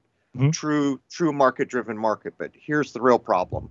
If we added up right now what percentage of world commerce is happening in Bitcoin, it'd be a pretty low percentage, right? Probably, yeah. I think it's a couple percent. Right. So we have central banks in this world. The problem is we don't have just a couple of them. They're in every nation that is so-called first world, third world, second world, every one of them. When the pandemic started, they began flooding dollars into 126 other central banks, just printing the paper. So that would be inflation gone insane in a normal world, which I assume we'll feel at some point in the future. Point is, those central banks have been around for however long they've been around, and they've controlled world commerce. That is the elephant in the room. There is no way in hell some clever blockchain, some clever made-up Satoshi dude is going to come up with a peer-to-peer or any other method that uses the internet that they control, and they do control it because corporations control it, and money controls corporations, and central banks control everything. They saw it coming. They knew it. They could stop it at any time they want, simply because they have the resources to do it. So why does the darknet exist? You don't think I can go there now and buy cocaine and buy? Because I don't think it matters enough. There are very few people who can deal with it. It's a numbers game. If it became mainstream tomorrow, you'd see a reaction to start to change that. Might not happen overnight, but it's always a numbers game. How many people do you know that know how to access the dark web safely without walking away with a infected computer or worse, or get scammed? Yeah, no, many. I think I know two who can do it safely. As a matter of fact, I've got a degree in internet technology, and as I start looking at it, I realize I'm over my head, because I don't pay attention to it all the time. So what the hell? I don't need cocaine. So what do I need the dark web? I'm not interested in some weird porn with donkeys. So, you know, what's there for me? My point is it's not that many people, but I guarantee you the other thing about the dark web is because it's monitored more than people will ever understand. And Jason can tell you how I know that's true. So basically they're allowing it to happen because they can look anywhere they want for the most part. Right. And the same thing might be true with Bitcoin. I mean, I never said that that's not true, that they can't do some sort of a deep forensics into it. That is true. They can do that. But as far as it being, you know, you said the chances that somebody wrote a code that they have nothing to do with, I would disagree with you on that. I mean, you can write a code, right? You can write code for a computer program. You can do it. I can do it. We're just not talented in that way. If somebody who is talented, they've already written code. Every website you're on is a code written by some person. And so with Bitcoin is obviously a person, whether we want to call that person Satoshi or the NSA or Obama, it doesn't matter who that person is. Why don't we call him the mystery agent or the mystery agents or maybe the central bank? Who knows? Yes, the mystery agent. Let's call him that. Okay. So what they did by creating Bitcoin is they had all these coins take off of it. All these people are now able to put, you know, value into these crypto digital coins, and they're able to store them in various wallets that the government has no idea of knowing who has what. None. So they can try and do deep forensics and things like that, but there's ways to get around that. Many people know how to get around that. So what I'm saying is if they developed it, then they did a pretty bad job of releasing it to the public and then letting people get rich off of it, which is what I said I could have done. I could have made $2 million off of it. Very few, though. Very, very few. It's always a numbers game. Well, just like I said, I mean, the people who bought in at $1 sold at $5, right? And the people who bought in at $5 sold at $15. And the people who sold at $15, you know, I don't think there's a lot of people who bought in at $1 and are sitting there today like, I wonder if I should cash out today or if I should wait and see if it goes up higher. No, that'd be insane. They already took their profits and are pretty happy with a $1 investment turning into $45,000, right? So they've already done that, and people kind of go along. That's a bit like, in my way of reckoning, that's a bit like the cheese being carefully placed on the mousetrap. That's what that appears to be to me. You mean that there's a profit for people who get on? Yeah, look, this guy invested 10 cents and now, you know, everything he bought for 10 cents is worth $100 or $100,000. And by the way, he lives in Beverly Hills now. That's bait. So here's the problem. I think that the issue comes from always basing it off of what you can get for the dollar. Imagine that in 100 years ago, so 1920, that the United States government said, hey, here's $21 million, okay? That's all we're ever going to print. That's all we're ever going to make. This is all you get. 21 million. We're going to pass it out to everybody on this kind of release schedule. It's going to be released at this, you know, this amount each day or this amount each 10 minutes, whatever.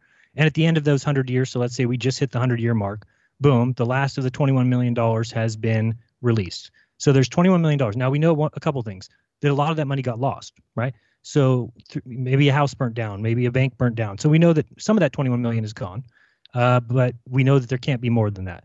Now think of what the value of $1 would be today.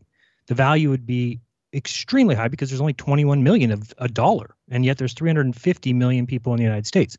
So you can start to see where we wouldn't have been able to have just a penny, right? It wouldn't be a penny being the lowest amount. We would have to have many, many decimal points to the right, you know, multiple ones where 0.00000001 cent might be worth a loaf of bread today, might be worth going to the, you know, get some gas, whatever. And that's how the value of money should work. So we shouldn't be surprised, just like if somebody said, well, what's this dollar worth in 1940? And then in 1945, it's worth more. It's because here's the problem I'm saying. You didn't look at it and say, oh, the dollar was worth this much in 1940 and this much in 1945. It all comes down to what you can get with it, not what its value is. I can offer this, Jern, and I know I cut off Wayne a while ago, and I'll shut up here in a minute. There's a book called A Nation of Counterfeiters. It was written by Stephen Mims. Mm-hmm. That's Stephen with a PH. His last name is M-I-H-M. A Nation of Counterfeiters. There was a dude after the great crash in 29 that was engineered by the central banks that we all now know, when we were about to become enemy combatants in 33 on the tail of that due to the debt they created. Mm-hmm. There was a guy who, I think it was a Chicago University, one of the big universities, who had an ironclad, provably true way to fix the economies so that money would never inflate and never devalue again. In other words, his system that he designed and rolled out to the government, which they quickly rolled up and smoked and hid and act like it never existed, would a penny today would be a penny in 1,000 years if the same monetary system. That is an approvable system because it mimics nature. And because nature is all there is that's real here, as close to real as we can get in this illusion. And even nature is an illusion when it comes down to it. But that's the other problem. If you're talking about volatility, if you're talking about devaluation or inflation, you haven't won anything. That's what we do now in that casino that we call the stock market. And all our dollars, which when I was young and it was still backed by gold, they'd announce, oh, it's worth 38 cents now. Oh, it's worth a quarter now. That was the game we played. So this is all a manipulation. And the other thing I would point out is if you have a set number of coins and 100 billion people want to get in on the game, that gets so fractional as to be almost unwieldy, doesn't it? No, that's what Bitcoin is right now. I mean, you can do 0.08 decimal points to the right now. They could always add more. It's 0.00000001 is called a Satoshi, and it's not worth much today. It's not worth anything at all. It's let me see what the lowest amount of Bitcoin is worth. It's probably so 0.00000001. So the lowest amount is about 4/1000ths of a penny right now. So 0.0004 cents US dollar. That's the lowest amount that there currently is. Gives fractional reserve banking a new name. Oh, it's completely different than that. I know. I'm making a joke, but Wayne, you were going to say something once upon a time before I started running my gums. Yeah, I just had a couple of quick questions. First one being, whatever happened to BitTorrent? Does anybody know? Yeah, it's still around. It's got a coin now that's based off of it. There's a BitTorrent coin. They've been doing things in the crypto world as well. Okay. Does anybody use BitTorrent currently that you know? Is it actually still a thing? Like as far as doing music downloads and things like that? It's a peer-to-peer protocol, right? People use it all the time. Still to this day, I haven't seen BitTorrent around in ages. I even forgot that it existed until you mentioned it just now. So I think it's the same maybe as what you're thinking of. It's not, maybe they've repurposed, if that's what if that's what you're talking about. They now have they're more in the crypto space than they are in the file sharing, because that would make sense, right? I mean, things like music, sharing music and stuff is going away, obviously, with Spotify and Apple Music. That's the way things are going. So they got out of that kind of thing. And now they're basically in crypto, but it's because they base it off of a peer-to-peer file sharing system. So you can actually still use BitTorrent to store your files. And I think you can charge people that coin. You can make that coin. It's kind of like a whole thing, but you can still download the program to your computer, I think. Okay. So here's my next question then. Yeah. If BitTorrent has moved on to doing something different, don't you think Bitcoin is eventually going to do the same thing? And the other problem I have with this whole issue is I hear a lot of if and then going on. Like if everybody adopts this system worldwide, this Bitcoin as the standard one world currency, which has been a failed thing to this point now. Yeah, nobody said that. So nobody said the world accepts it as the monetary. Well, in order for it to actually work in the way that we would need it to work in order to have the decentralization, it would have to work in that way. Everybody universally would have to adopt this system as their only form or primary form of currency, and I don't see that happening. So you can't go to China and spend $1. So what do you mean? Well, right. That's precisely my point. You could probably go to China and maybe spend a Bitcoin, but the places in China where you could spend a Bitcoin are probably very limited. It's the same kind of thing. My point being is we're basing the value of the Bitcoin to the dollar. I don't invest. I don't buy dollars. Good. Right. But I do buy Bitcoins. Mm-hmm. Correct. You don't buy the dollar because that is actually the unit of currency that's been adopted and accepted. Buy the dollar. You do buy the dollar with your blood, sweat, and tears. Absolutely. Well, see, that's the thing. Now, the Bitcoin, in order to achieve the model that they're looking for, with it, would have to become the new dollar. Okay, and that is a Why does it have to lofty become- ambition. What do you mean by that? Why does it have to become? So right now, I can go get a job and I can get paid in Bitcoin, and they can pay me in Bitcoin, and I can hold it. And when I need to spend it, I can send it to somebody to buy something. So what difference does it make whether it places the dollar? Yeah, Well, the I thing would is- I would actually say for Bitcoin to hold a place of value in my mind at all, it needs to remain a bit underground and not mainstream. I don't think it can mainstream. I think if it started to, it would just get clubbed like a baby That's seal. my whole point, actually, is if it becomes mainstream, then it's going to start to see some issues arise with it. The first of which is the obvious one. Okay, if this is done on a blockchain utility, no information could really be lost in that. So Correct. therefore, a black market cannot exist, and it is in the interests of the powers that be in this world to maintain a black market. So I can't see it really becoming a primary form of currency because of that reasoning. For one thing, and for another thing, like I said, it's a mindset that needs to be changed worldwide for people to accept this as the new universal dollar or Many the new universal currency But many people worldwide. have. Many people have, right? For instance, Dave Weiss lost a bet to me, and he paid me $200 in Bitcoin. So at that point, him and I made a bet. He paid me in Bitcoin. The bet has now been solved or completed, and no money was transmitted. No dollars were ever used. No money was even talked about. So at that point, it is money. We made a $200 bet. He paid me. What Right, is but- wrong with that system? But here's the problem. Does it really have intrinsic value? Like Crow said, if you go down to your local 7-Eleven, can you buy a Coke and a bag of chips with Bitcoin? Easily. I would say most in the area of the country I'm in, I don't see people accepting Bitcoin anywhere. It's not a regular form Correct. of transaction. In So- order to actually buy something with it, first you have to convert it to dollars. And that's my whole point. that would be true. Yeah, that would be true. Yeah, And you would that's have what I to said. revamp the entire monetary system to No, make you it need to work. revamp And that's a it. tall order. You And need the to only ones capable of doing that would be central banks.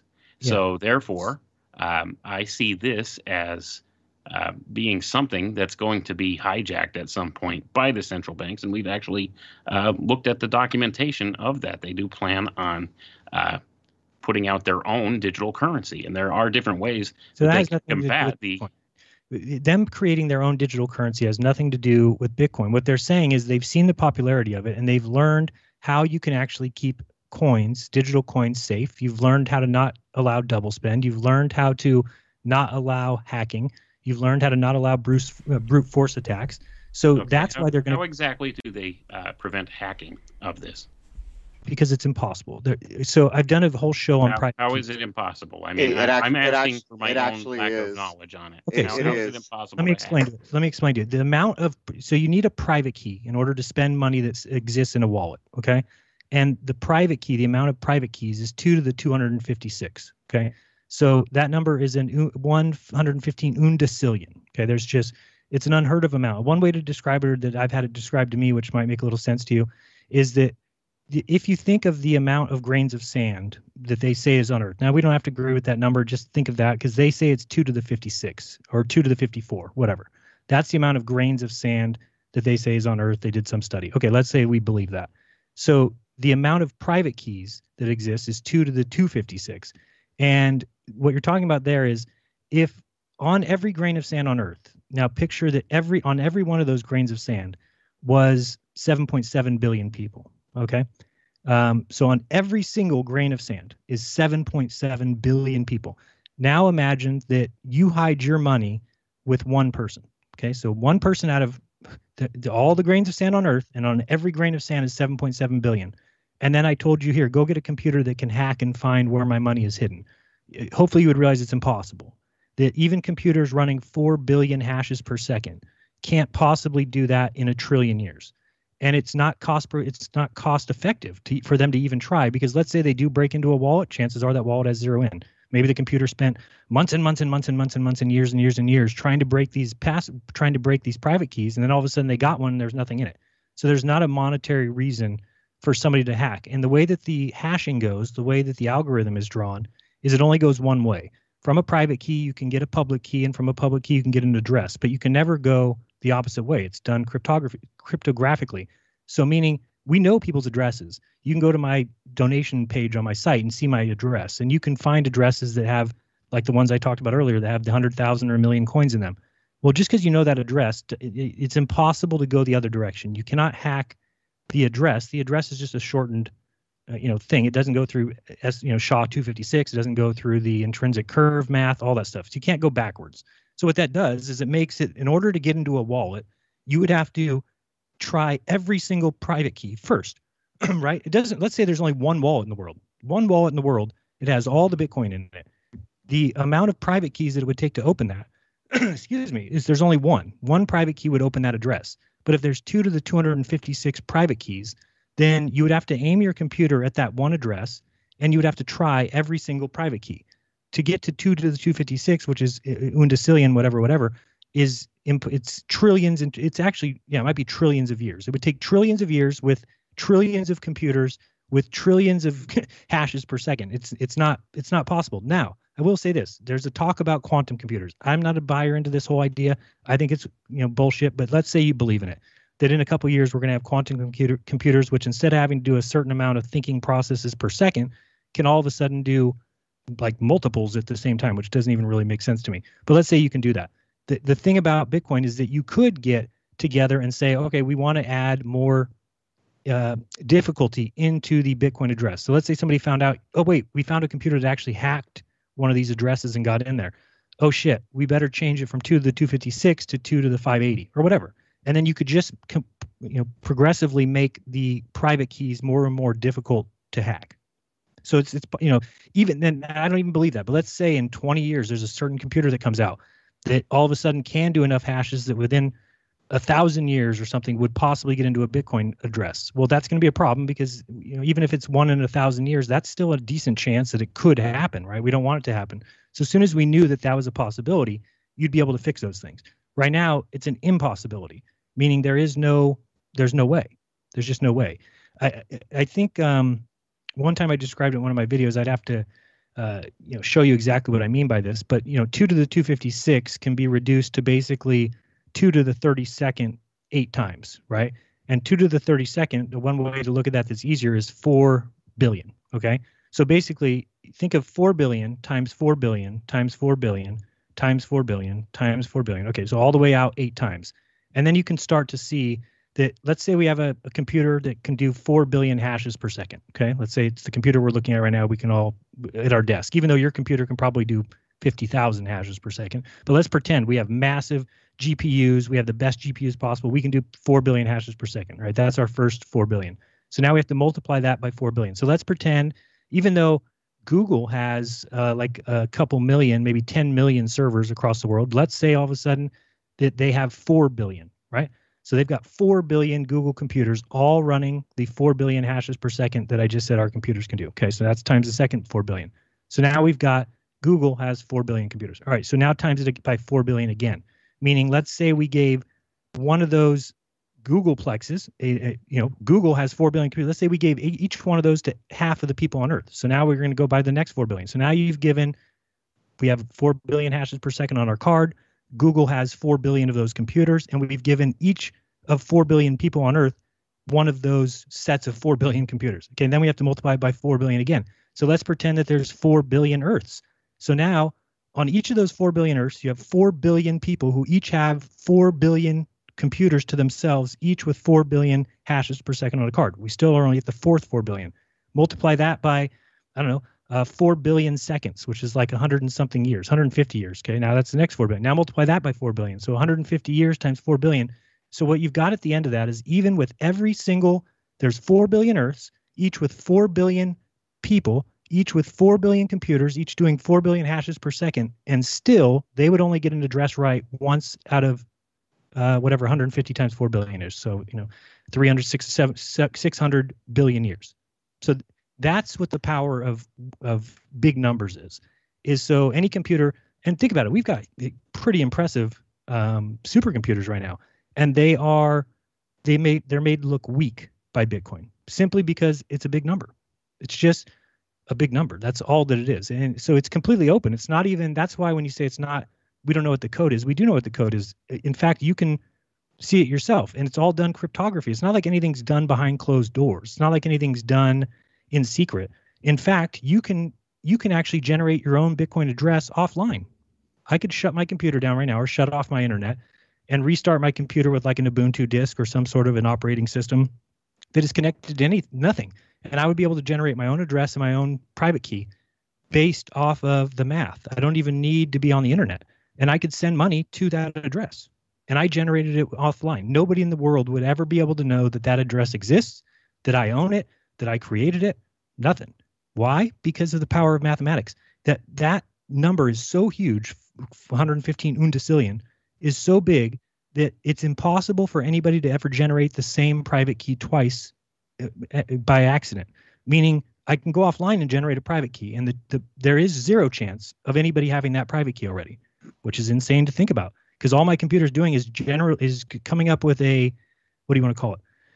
An address mathematically, right? I'm trying to think of the word. But anyway, it's coming up with an address on its own. And if it does that through, random. Sorry, I don't know why I couldn't think of the word. So it's a completely random process. But the number's so big that it's impossible to randomly get the same number twice ever. Nobody another number is like, have you ever looked at 2 to the 160, right? Doesn't seem like that big of a number. And one way to look at it, and this is where our minds get confused. Do you know if you flipped a coin and you wrote down, let's say heads is 1 and tails is 0, right? So it's just a 1 or a 0. And you flip it 160 times, and so you have a big number, 1 0 0 0 1 1 1 0 0. Okay, 160 digits long. That it's impossible that anybody in the past or anybody in the future will ever flip the same thing you did. That seems, on its surface, you're like, that can't be true. That's what's crazy, is it is true. Is that if you flip a coin, and that's basically what a private key is it's a random generator. You can also move it into hex format. You can move it into binary. There's a lot of different ways to move it in different, revelations. But that's what happens when you start getting these kind of impossible numbers. They're just so big that nobody can break them. Nobody can hack that. So that's what I mean by it's unhackable, that nobody's going to break into anybody's wallet, at least not anytime soon. 10, 20, 30, 40 years down the road, maybe different. But right now, nobody can do it. And so, I don't know, is that kind of what you meant by what is it not hackable? Well, yeah, I was actually, asking for the specific reason because the good folks over at Temporal Defense Systems in Washington would disagree with you and say that all encryption at this point can be broken with the quantum computers. And the good folks at D-Wave would probably hold up that argument too. But, if you take issue with the quantum computer, and I do take some issues with them as well. I don't think they operate completely how they claim that they do, but they do actually work in a different way from our standard computers and even our supercomputers. And they have been shown to be able to do these types of calculations that have never been achieved before with some success. So it could be argued that there is a possible way that they can possibly break the encryption. And, especially not knowing who created this whole option of Bitcoin, that kind of leaves an open door in my view. Why does that matter, though? Why does that matter who created it? Let me explain. If I create something and I just write it on a piece of paper and then I put it out on the internet and I disappear, and anybody does whatever they want with that paper and what I wrote, then does it really matter who wrote it? Because I would say it does, because in my view, intention is everything. Well, intent is everything. Well, they wrote their intent, and that's in the white paper. So what I'm saying is, they might have a nefarious reason behind it, right? They could be like trying to trick you. The problem is people can read the white paper. They can read the entire layout of the system. So why, if the person was trying to do something nefarious, how would they hide it in an open coded item that has its entire proof of work right in front of you?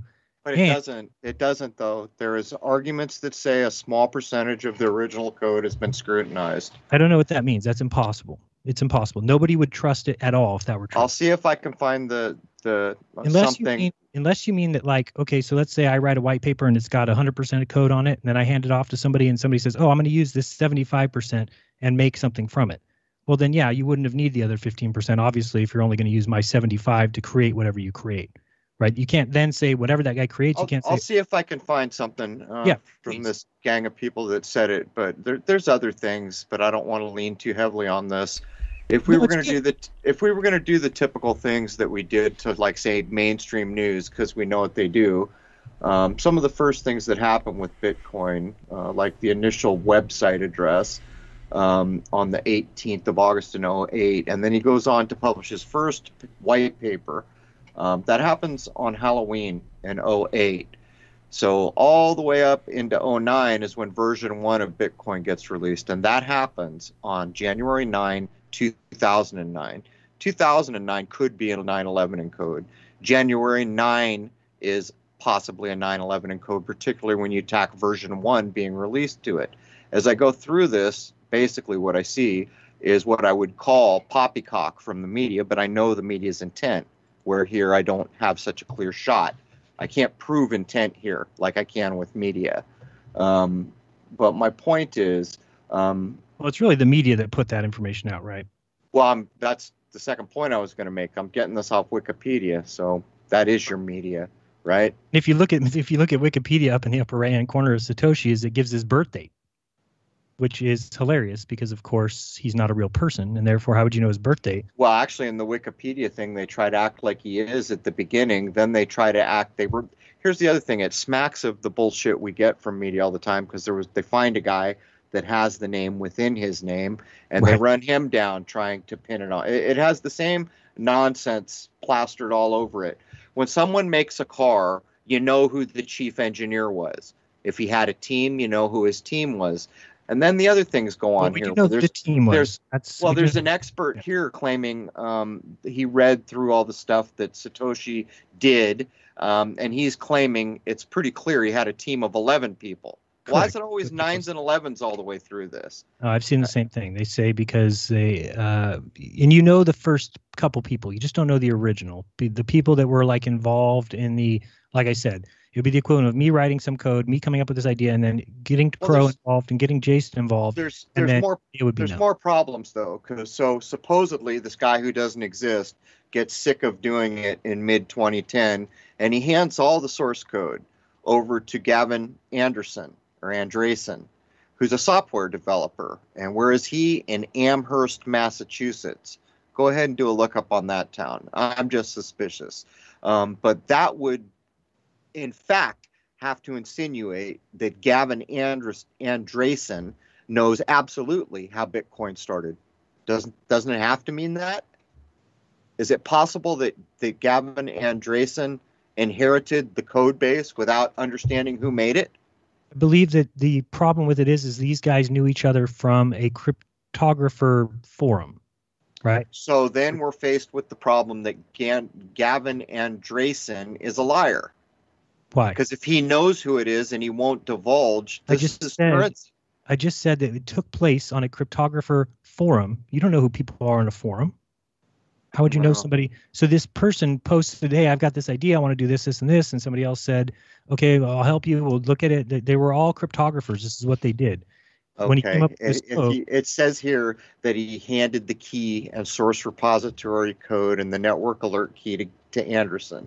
right. If you want to act like they were just in a chat room and he liked the cut of his avatar, I suppose you can make that argument.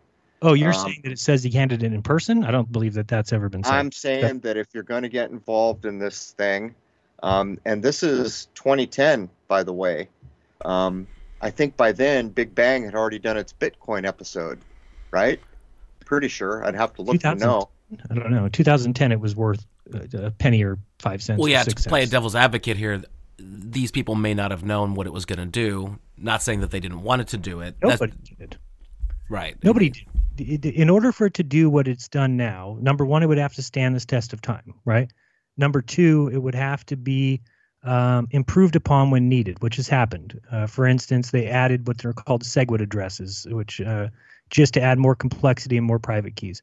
So this is the problem I had back in the day. Is I looked at it as a very short-term thing. When I looked at it, and I said, I don't like some of these things. I don't like the fact that people can put in the wrong address and send it to nowhere, and the coins are lost. And there was a bunch of problems I had in 2013. The thing is, all those things have been worked out by developers, by people who can code, people who can create products around Bitcoin, people who make wallets that are safe now. If you get a wallet like an Exodus wallet and you try and send Bitcoin and you put in the wrong address, as soon as you hit send, the wallet says, sorry, that's not a Bitcoin address. Complete. Now, that didn't happen in 2013. In 2013, you put the wrong address in there and you hit send, that money was gone forever. It never made it anywhere because it wasn't coded to handle incorrect payment addresses. But now wallets are coded so that they don't allow it. So what I'm saying is innovation is key. Innovation around something decentralized is even better.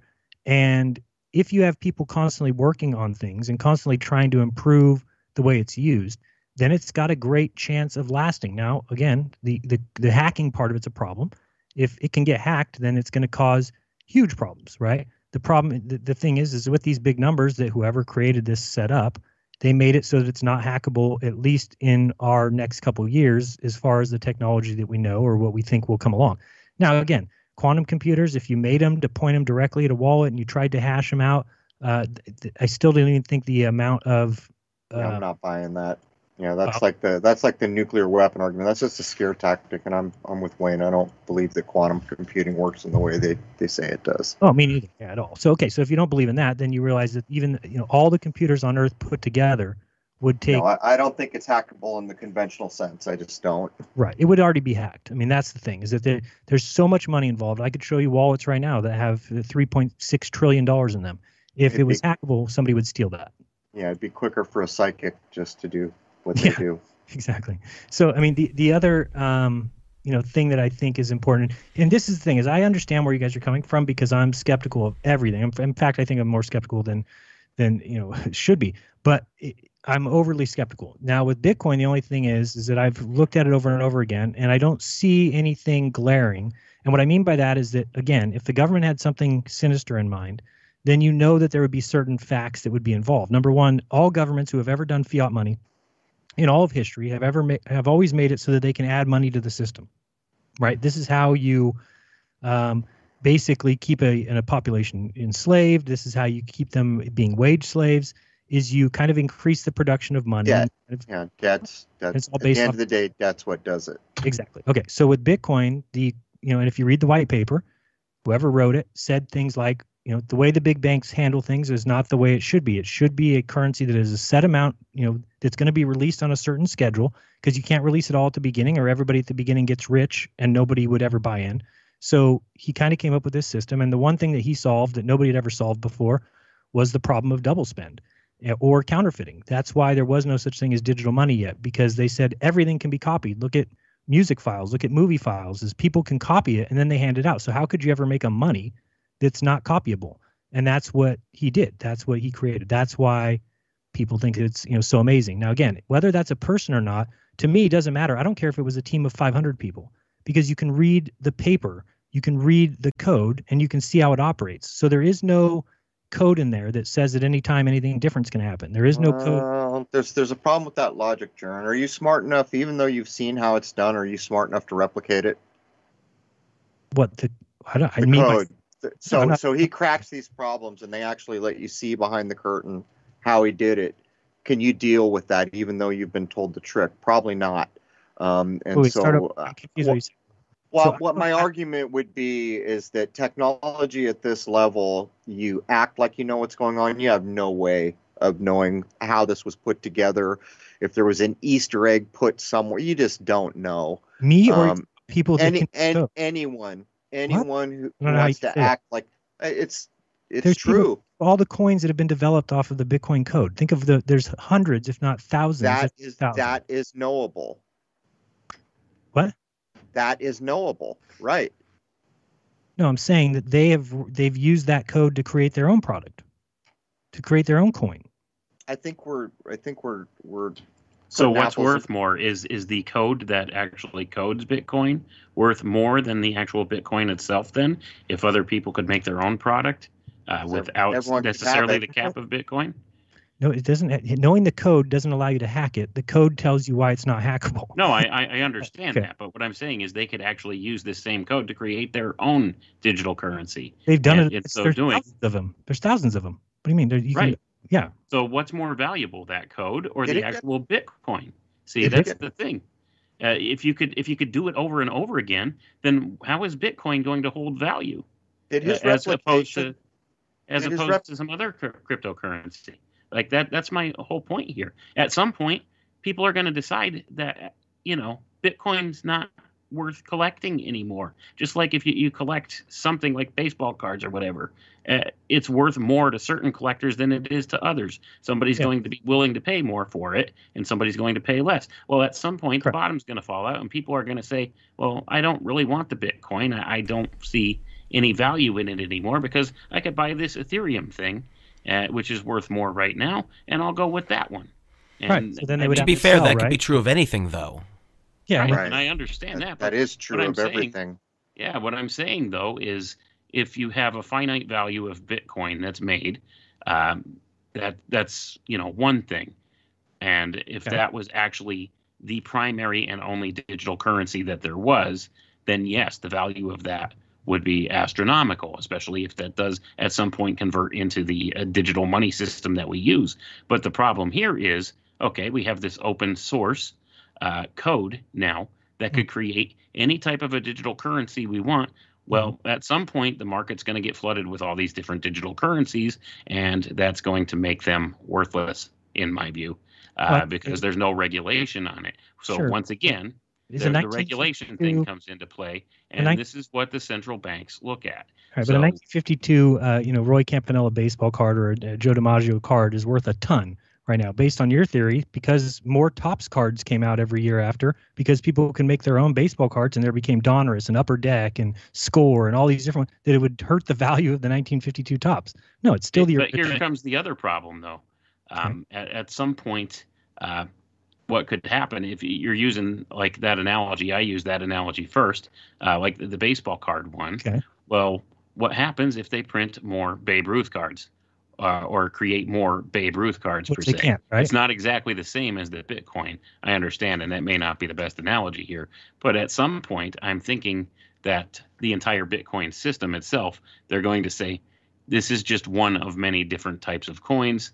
Yes, it's not really anything I find intrinsically valuable when I could actually deal in this other form of currency elsewhere. And I think it's going to drop to the wayside. There's some coins that are worth 0.01 cents, right? So there's some. Let's look at like BAT as a coin. It's called Basic Attention Token. So right now it's like 35 cents. Okay. So what you're saying is, because Bitcoin is worth $45,000 for one, based on what you just said, then you're like, well, why aren't people just selling their Bitcoin to get the BAT? Right? Because it's only 35 cents. So why not just get a ton of BAT?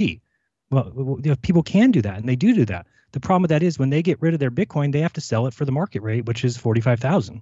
So what you're saying there is just happens every day all around the world in everything. But I got a question here. Was there any patent ever? Because he solved a pretty big issue here, the duplication issue alone. Was there any copyright or patenting or trademarking done on any of this? Absolutely not. It's this. You're missing the point of. No. I'm not missing the point. I'm just wondering if anyone tried to say, "Hey, this was a genius thing. I want to patent it." No, because the reason that it was released is because this is a brilliant thing and it's open source. Here you go. Anybody can use it. Yeah, I get all that. I was just wondering if anyone had filed. No, I don't think I'm not sure that you could at this point. Not that we know of. I mean, and that's the thing, and that comes back to who exactly created this thing again, the anonymity behind it all, because it is an open source type of code that could be used by pretty much anybody to generate any type of coin they want with it. Right. But at the same point, does that necessarily make it a valuable thing if anybody could produce their own type of currency? No, because it takes other steps, right? It takes other things. So the scam that's out there right now is people doing coins where they just lie about what the coin's potential is, right?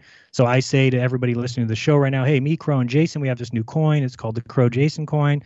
And we're going to do all these things that you can tip creators. You can send people who do YouTube videos. You can buy into Crow's podcast with it, whatever. And so we say we have 1 million coins and we're going to release them and we're going to start selling them for 10 cents each. And we get 500 people who buy. And now we say, okay, now the price is 20 cents and 1,000 people buy. Now it's 50 cents, whatever. And at the end of the 1 million coins, we just all take off and go live in Aruba. That's what's happening all over the place, because we never actually did anything with our coin. We never actually developed anything. We just told a lie. So that's happening everywhere, and people And are okay, so what's the incentive for people to actually develop their coin beyond that then? See, Correct. that's the whole problem. The problem, this is the problem with other coins. A lot of other coins have like an initial release, which is a problem, right? Where they'll say like, okay, at the beginning, we're going to give all the founding fathers or all the first people who got involved, we're going to give them this massive payout. And they get a bunch of coins. And then they start the coin process after that. And the reason it continues is because so many people from the beginning were offered all these free coins. So they start using them and spending them. And then they want it to be listed on an exchange. So people start paying for it so they can go sell it there. So that's the problem with a lot of the coins. But with every coin, you can see the rules behind it. You can see the setup. You can see how the code runs. And so with some coins, and there's some coins that are private. That's the great thing about the ones that are coming out. Like I think Monero is great. It's what Bitcoin should have been. So this is where I disagree with what you're saying. Things like Monero have come along. They've taken the code of Bitcoin and they've said, we don't like this about it, and we don't like this about it, and we don't like this about it. And then they adjust it, and then they create their own coin, right? And then from there, it kind of takes off. Now, Monero right now is only like $170 a coin. But it has the same limit. Well, it's about the same limit as Bitcoin. It has a little different end game at the end of the 21 million. It will keep releasing a little bit for like all time, but it's still would be considered deflationary because it's so little that come out. It's just enough to pay the miners. But anyway, it's like $170 a coin. I think that has more of an upside if you're talking about multiplications in the future because it's private. The difference being I can't, if I send money to Crow, boom, he gets it. I can't go click on Crow's wallet and see what he has accumulated in that wallet. In fact, the system would laugh at me and says, you're not trying to do that really. With Bitcoin, it's different than that. If I sent money to Crow's Bitcoin wallet and which I have to know the address to send it, and let's say everybody who's ever sent money to Crow sends it to that address because that's the only one he gives out, well, I would be able to click on his address and see how much money he has. So that's a problem with Bitcoin. Now, there's lots of ways around that. A lot of wallets handle that for you. There's something, a lot of people change addresses every time, meaning if Crow gave me a different address every single time I paid him, when I paid him and I went and clicked on his address, I would only ever see the money I paid him, right? Because that's the only time he's ever used that address. That's the other thing about addresses is you can make 1 million addresses. I could make 1 million addresses. Jason can make 1 million. Everybody on Earth can make 1 million. And we would still be not even close to how many addresses are possible. There's another thing to kind of want to get it almost seems to me like whoever did this or however it came to be, they had to know about banking. And as I look down through what the wiki record wants us to think is true of all this, on the very first Bitcoin embed, the first 50, he attached a pretty grandiose thing. The Times, 3 January 2009, Chancellor on the brink of second bailout for banks. That's pretty grandiose for a thing that you're just making, But when you look at the overall, how far it's come, how well it's done, how many people have bought into it for that matter, although it's in the scope of the world, it's not that many. A lot of people have made some serious money doing this Bitcoin thing, but they had to have been tied to the banks. And as I scanned down, I was not aware that this other dude who wanted to try to figure out if Satoshi was a real guy, he claims that of the 500 posts or something he went over, there were all kinds of comments on fractional reserve system, downing the fractional reserve system. So from the get-go, there's a bank tie. Well, supposedly, the person hated the banks. I mean, this is, again, it would be a great story. But with knowledge of them as well. Yeah, and here's one thing I will say about it, and whether this will be taken the wrong way or not, is I think it's too good to be true. Now, what I mean by that is that usually everything that I've ever seen that you say that about turns out to be so, right? But if there was something that was possibly a chance at people to get at least to ruffle the feathers of this system, it is Bitcoin. And what I mean by that is it matches all the check marks that I would make. That would be something I would say, wait a second, now this is, number one, it has to be open source, like I said. So if Crow can find me any evidence that it's not, which I don't think is possible, but let's say he does, that would be a huge problem. Number one, if it's open source. Number two, people can read the code, people can develop off of it, and that you're able to do things that the government would never allow you to do, that it's not inflationary, that it's deflationary, that if there's a set amount, that it will always gain value. Those things would all be required to have something that has a chance of going up against this monetary system. Now, I recognize that they run this country on that monetary system. They run the world on the idea of debt slavery. So they can't allow it to become what some people might think it is. Kind of, I don't know if it was Wayne or whoever was talking about that would need to become a replacement for the dollar.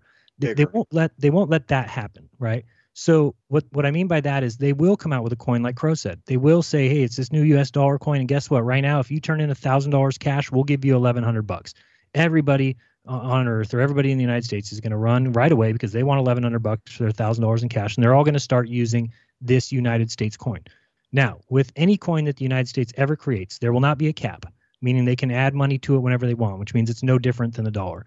And when they give away free money, like turn in your 1,000 and get 1,100, well, they will, of course, have a design behind that. They're not like giving out money for reals. They're actually, there's a whole kind of trick behind it, right? Just like they've done for all times to everybody. So will everybody buy in? Will everybody start using that coin? Will that become the world monetary object, this USD coin that's a digital coin? Yeah, but just like Crow said, they're not going to allow you to pass it down to your grandkids. They're not going to allow you to store it in a private account that they don't have eyes on. So once we know that that's what they would create, that's what the government would create. If there's something that does the opposite of that, then you have to wonder, how could the government be involved? Why would the government ever create a system or a store of value that I'm able to create right now that nobody in the world would know that I own, that nobody would know that I handed it to my son, that nobody would know that I hid it? It's even worse than that. You can hide the money in your head. Think about that. Meaning that there's a 24 seed word phrase that you can use to get your money out of anywhere. So I can create money. I can create a wallet. I can send my money there. I can create this. I can get the seed words from that. I can throw everything away, crush the wallet I made, burn my computer down, burn my house down. And that money exists in my head with those 24 words. Now, I'm not recommending that to anybody because the human mind isn't good at remembering things like that. So have another plan in place. But I'm saying if the government came after me today and I need to run away, if I have any bank account in this country, it's shut down. I'm not going to be able to access it when I get to Singapore or whatever. There's no way I can even take any value with me. I'm not going to be able to travel on a plane with a bunch of gold and silver. I'm shit out of luck. Bitcoin is the first time ever that's been created that I would be able to, using a piece of paper, write down 24 words, hide it under my shoe. I could fly all around the world, Singapore, whatever. When I got there, I would need to find one computer, sit down at the computer, put my words in, and I have all my finances right in front of me. So it is something that the world has never seen before. And I understand why it's to doubt that. Why would we, that we should doubt it? I get it. But if you really look into it and see what happened, it matches all the boxes of somebody who is trying to kind of create a way around the monetary system. Now, again, they're going to come after it. They have to. They cannot allow it to be. Now, here's the one way we can win. The way you win is you never think about it as money. Meaning, Jaron, what is a Bitcoin worth in 20 years? It's worth a Bitcoin. All right, great. You just worry about what you can get for it. And I don't mean because again, I don't want to go cash out my Bitcoin and have to do KYC and them know exactly who I am. What I would rather is be able to send it to Crow, and Crow accepts that as value, and he allows me to be a member on his website for $7 a month, and that he takes Bitcoin for that. And then when he wants to buy something from, Jason, he pays him in Bitcoin. When Jason wants to buy something from whoever, he pays in Bitcoin. Now, if we do that, all of a sudden, we have just created a money system. There doesn't need to be a worry about dollars and but the problem is right now they've got everybody so locked into the idea that the only money that exists is that paper, that worthless paper in your wallet. When really a $1 bill and a $100 bill is still the same thing. It's just a piece of paper. The only thing that's different about those is your trust in it and the rest of the people. Now they've got people brainwashed. They don't have people capable of seeing that there can be other things that can be considered money. It's just not bulletproof though. Jaron, you're aware of this money guy, Gregory Mannarino, that everyone's kind of into? He follows everything to do with money. You should check him out. When this whole fraud started and the money markets went sideways and he said common sense doesn't exist, this is all just a shell game now, he pointed out that when the central banks started pumping greenbacks into 126 other central banks, just printing the money endlessly, he said that they were spending 6 times that. Remember the TARP payment? Everyone was pissed off under Bush. What was that? Mm-hmm. 3 or 6 trillion. He said they were spending 6 times that a day, every day since the pandemic started. Mm-hmm. So if that is correct or even close to correct, what would stop someone from just saying, sure, I'll give you face value. I'll make you rich right now. You want 45 grand of Bitcoin? Here you go. Here's $8 million because I just printed it. It's fiat. I made it up out of thin air, and I'm an agent for the central bank, and I could make this up till the end of time, like we're doing right now, as we send off God knows how many gazillion dollars to every central bank to ensure that when we reset here and start coming to this new world order, whatever it might look like, the inflation is insane. And there's a track record to prove that the inflation follows every time there's any kind of a big currency reset. But my point is, that could happen tomorrow. But is every one of those coin resets, any kind of currency reset, have they all been centralized? Yes. Well, everything has always been centralized. My point is there's no security for the system. It's, to me, the power of Bitcoin is that it's a bit underground for its entirety. If it gets too big, it'll get swept aside one way or the other. Right now, there's a core group of people who are technical, who are probably mostly young, who are driving it. And some people have gotten very wealthy off it. Some people have lost their shirts. My point is, if it grows to any sizable portion of the GDP of a nation, it get crushed like a bug. Yeah, well, I don't know what that necessarily means. I don't know. I just gave you two examples. The United States wakes up tomorrow and says, guess what? All you regulated crypto people, it's against the law now. There's one way.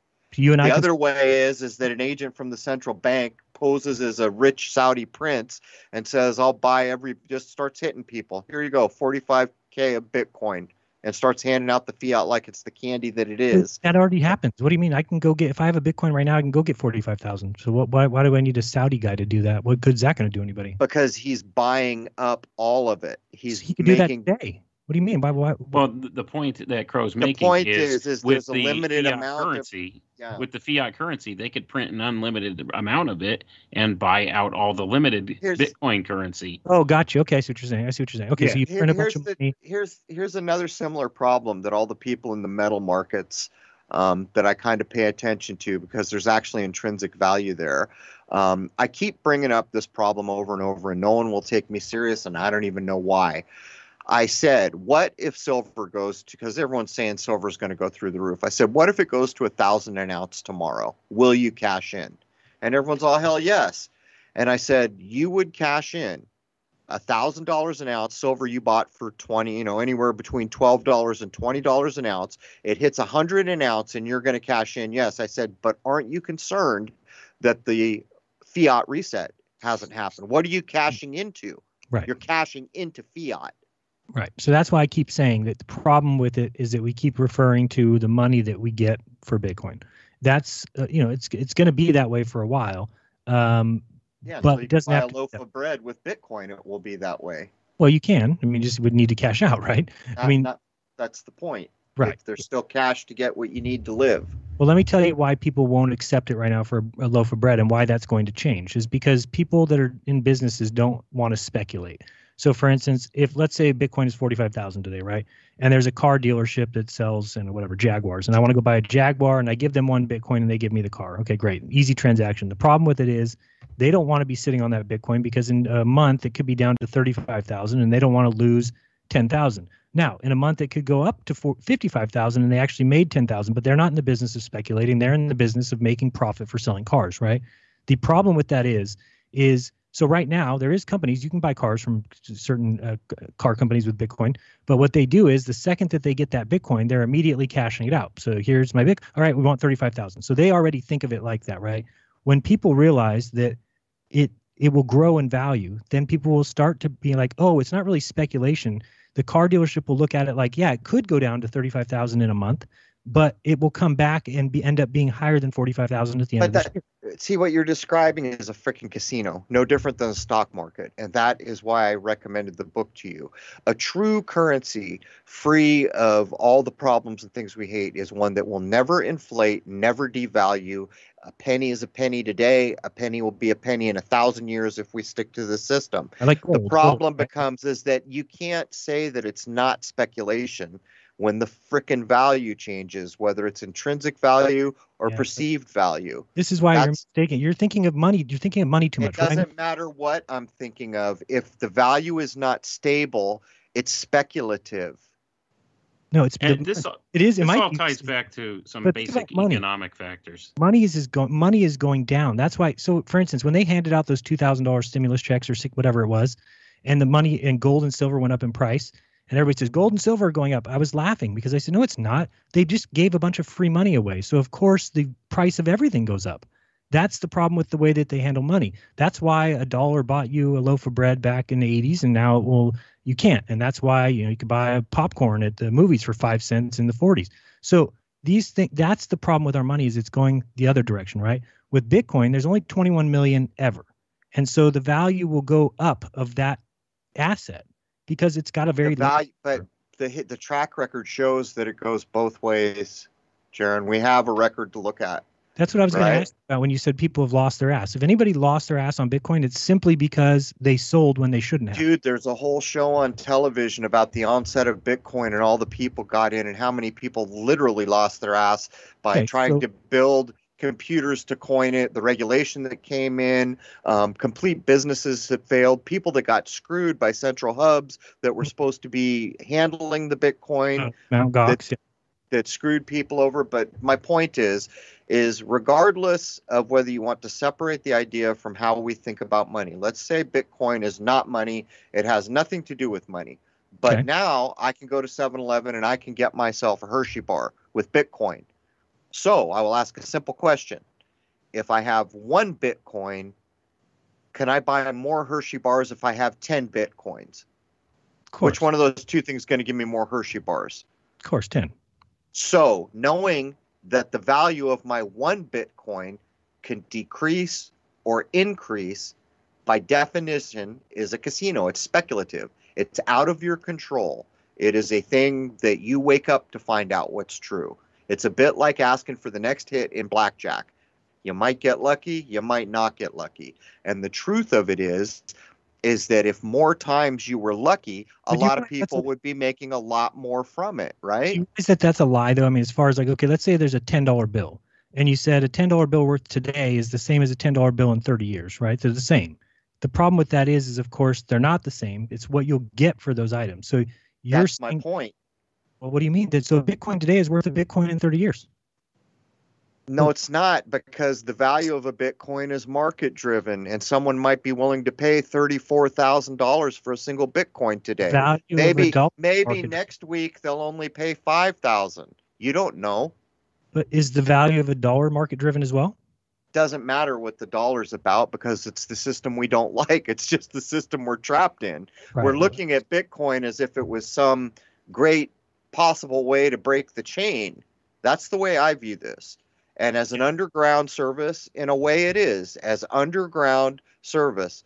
But everything else I know about it, it won't be for me. It will never be for me. Okay, yeah. And I would say that a lot of this boils down to basic economic principles. The only things that really hold true intrinsic value are capital, goods, and services. So when we're assigning a monetary figure to those, well, that always varies depending on the market. But the things that don't is that loaf of bread. That loaf of bread always has the same value.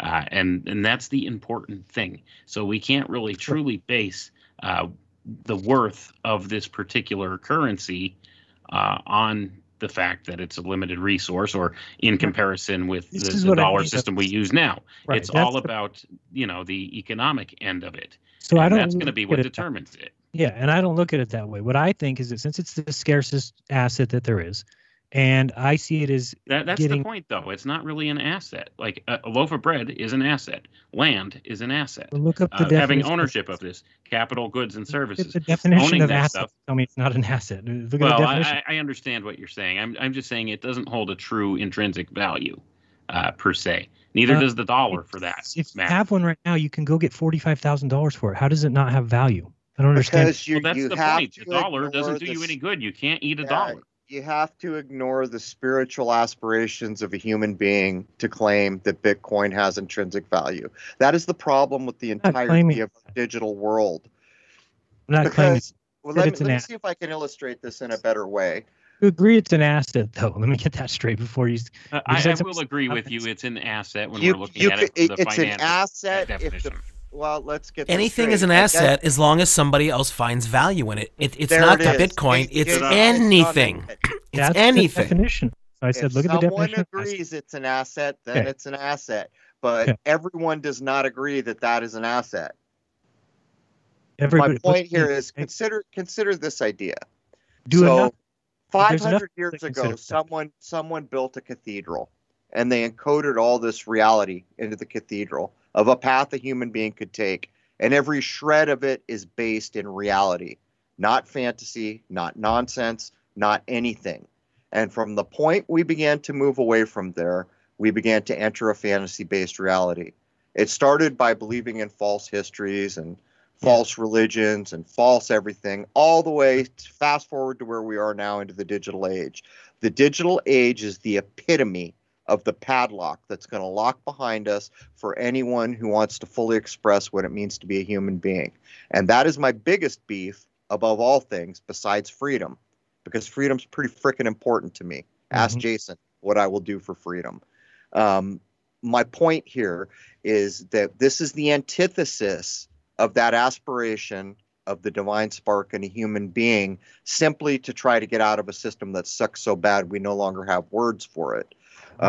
But by every measure of what I know about it, I don't understand how you can distinguish it as any different from the nightly news until something else happens in a way. Yeah, I mean, I can't help you get past that one. Other than, I mean, if you've already said that freedom's important to you, and what Bitcoin offers you is something that's never been offered to you before. It's freedom to use finances the way you want, meaning in every single transaction that you deal with, it's not, Jaron. It is a permanent record. It's a permanent record of everything you've ever purchased in a blockchain, tied to an address that yes, it is. How does anybody know what you purchased? How does anybody know what you purchased? Because you have to use the damn internet to use the product.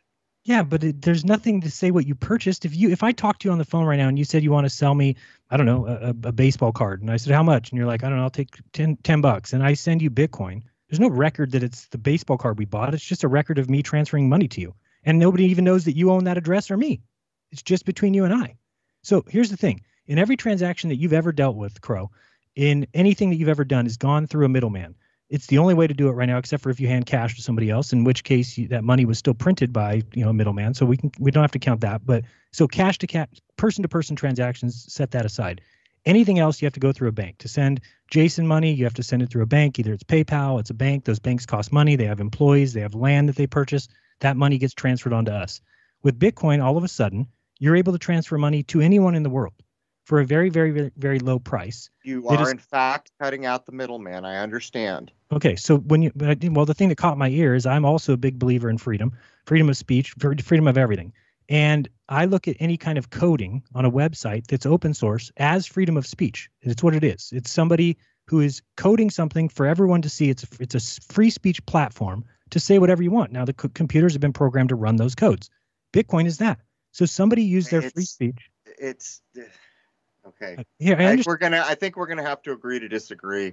You have to use a thing called the internet to use Bitcoin. Absolutely. Who controls the internet? Do you? No. Does the Bitcoin community? Nope. Does anyone sane in the world?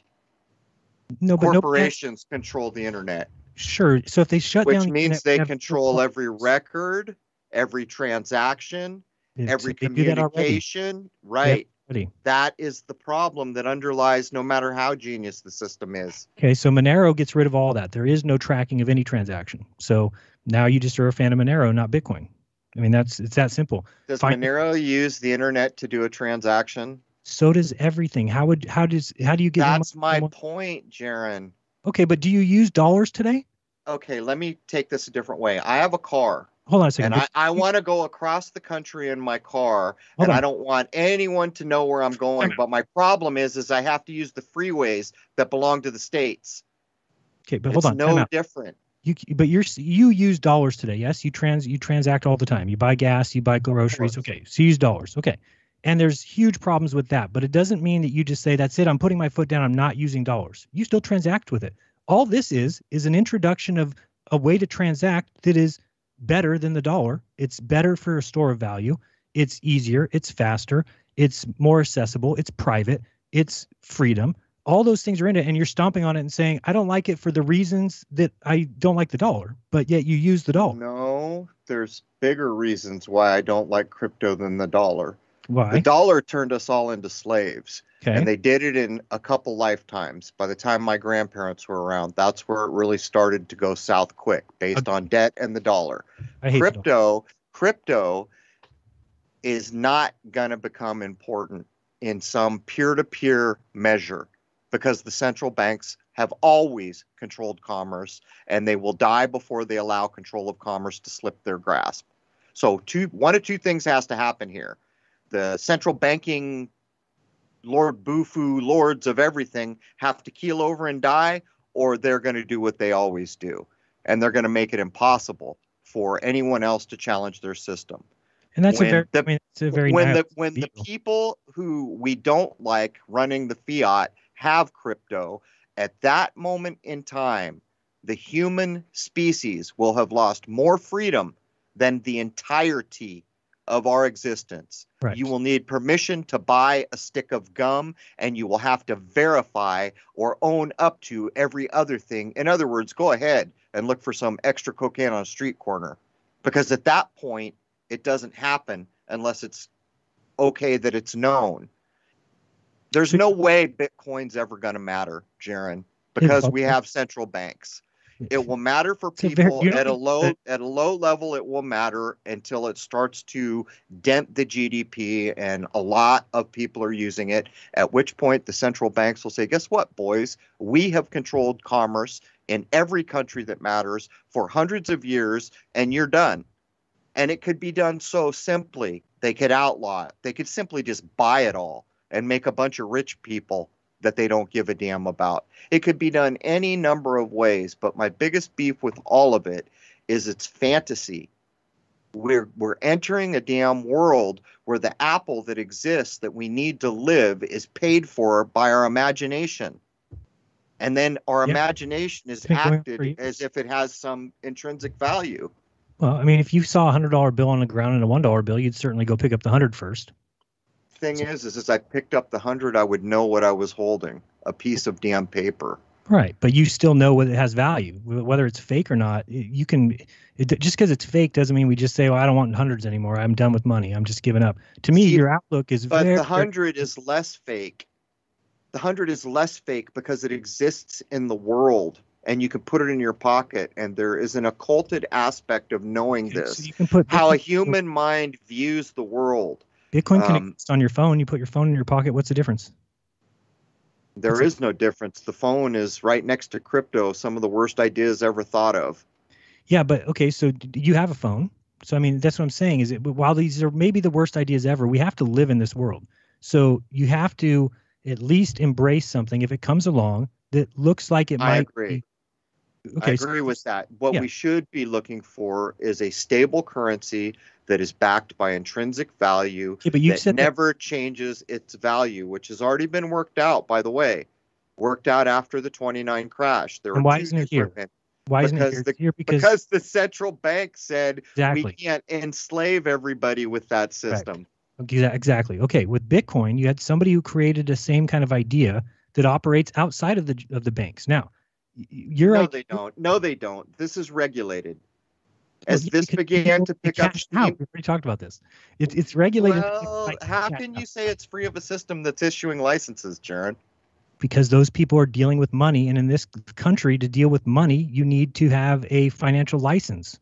So if somebody's going to take cash for Bitcoin, it's no different than if you run a MoneyGram or a Western Union or one of these places. You're going to have to file all these reports and be known to the government so that you don't basically launder money through your organization. That's why they do that. Now, again, Bitcoin is asking permission to exist the moment that these people are getting licensed, and that doesn't change in your description until the dollar goes away. That's those people's choices. What I'm saying is, if I wanted to start my own business where I'm like, I want to buy and sell Bitcoin to people, right?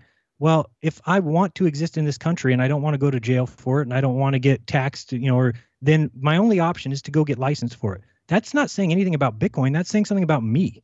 That's saying that money is so important to me, that trading Bitcoin is so important that I want to go get licensed by the government and operate within their system. The regulation gives them, but the regulatory thing that has just happened there gives them the power to affect the sway of what those people are engaged in. Sure, but that has nothing to do with Bitcoin. That has to do But with that also gives them the power to say, hey, you guys are breaking the law. We're the licensing board.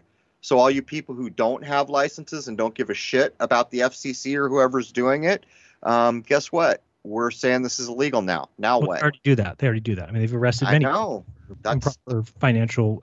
You're running a money exchange business without a license. So yeah, so I get that. But here's my point. I see that will always be that way. It'll always be here. That's what happens when you live in this stupid, country and the government the way it is. You're basically saying because the government is so overbearing in the way that they run the banks and the way that they've enslaved us all, that you're saying anything that ever comes up that's made by people will get smashed down eventually. No, I'm not saying that at all. What? I'm saying where we currently are is where we currently are. And right now we live under the yoke of central banks. Okay, good. And you said if anything ever rivals them or goes up against them, they will smash. Now, right now. Yep, until they either die or get their teeth yanked out. Yeah, that's the way it's going to be. And that is why when we turn on the news, every channel says the same thing because they own it all. We know that. We're on the same page there. That's how COVID happened. Right. So how would you kill the central bank? Think about it. How would you kill them? Because guess what? Number one, there's an easy way. If we all stop transacting in dollars tomorrow, the central bank would die. And if there's another coin that we could use or another monetary system, then that would be one way to do it. Now, again, I realize that that's impossible. I'm not even making that claim as like, oh, this is possible, because I get why most people in this country operate in a certain way. They do whatever the news tells them. If the news told them tomorrow that Bitcoin was illegal, half the people who have it would sell it. If the news told everybody we have part canine genes in us, they would all go to, PetSmart and buy some dog food. That's how dumb people are who watch the news. There's people who exist outside the news that want to transact with each other, that want to bank privately, that can use Bitcoin, and it does give them freedom.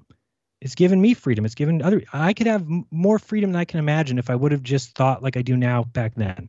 So that's the difference, is that what you guys are saying now is kind of what I was saying in 2013. So in 8 years from now, so give it 2030, when Bitcoin is worth a ton, and it will be, you're going to look back and you're going to feel like I feel right now. First of all, that's assertion you can never back up. You don't have a crystal ball. It's designed to be true, but that does not make it true. It's the scarcest asset in the world, okay, that is easily transferred, completely protected. It's private. It goes without any banks. It goes without any central government. And that alone tells me that it will be worth something. How do I know that? Well, because it's always been the same, and it was worth 9 cents in 2011 and $1 in 2012 and 60 in 2000. We're talking about a thing that's been around for a decade. Right. Okay. Well, not a long track record to be making bold statements about the future of a thing. Well, what I mean is that it's value. I don't mean by dollars either, because it doesn't matter what the dollar is. I mean, the dollar could crash tomorrow. It doesn't matter to me. That's why if somebody says, what's it going to be worth in 20 years? I could never give you that dollar amount. That's ridiculous to me. I don't even know what that is. But it will be worth a Bitcoin. What I mean by that is there's only 21 million. And I don't know why that's hard for people to grasp. There's 7.7 billion people on Earth, and there's an asset out there that there's only 21. So it'd be the same thing if there was 21 million ounces of gold, and that was it. And I was telling you about that, and I said, hey, there's only 21 million. There'll only be 21 million, meaning that there can never be more, and it can't be counterfeited. Now, right now with gold, so easy to counterfeit. People get had on that all the time. You can buy it off eBay. It comes in a little assay case. You put it away, and for 20 years, you'll think it's real. It's not.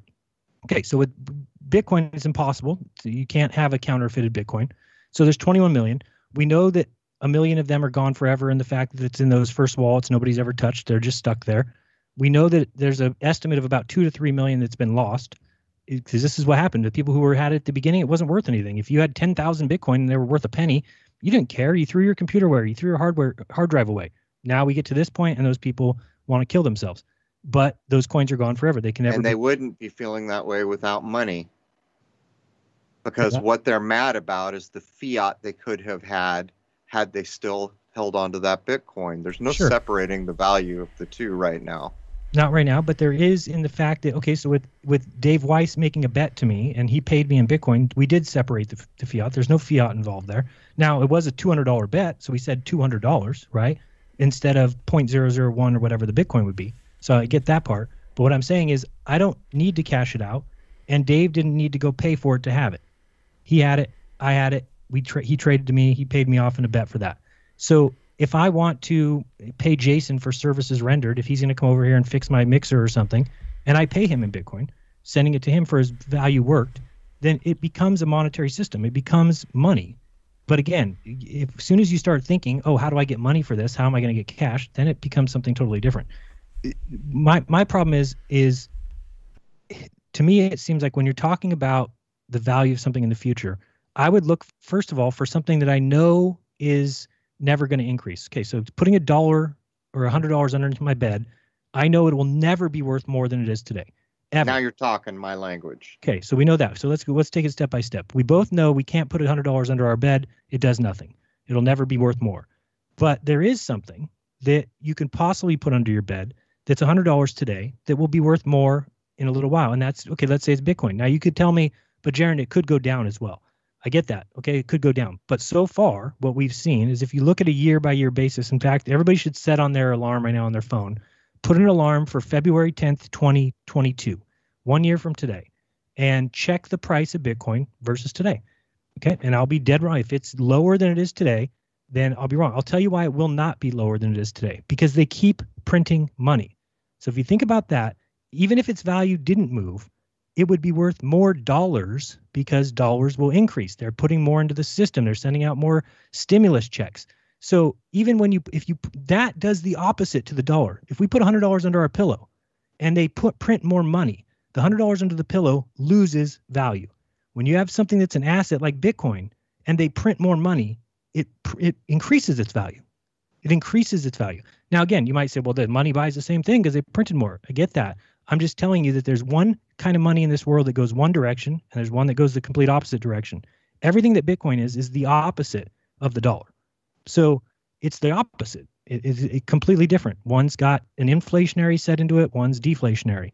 One is based on debt. One is the complete opposite of debt. There is no debt in Bitcoin. There's no such thing. There's no negatives. There's no negatives in Bitcoin. There's so many things that there's the opposite of the dollar.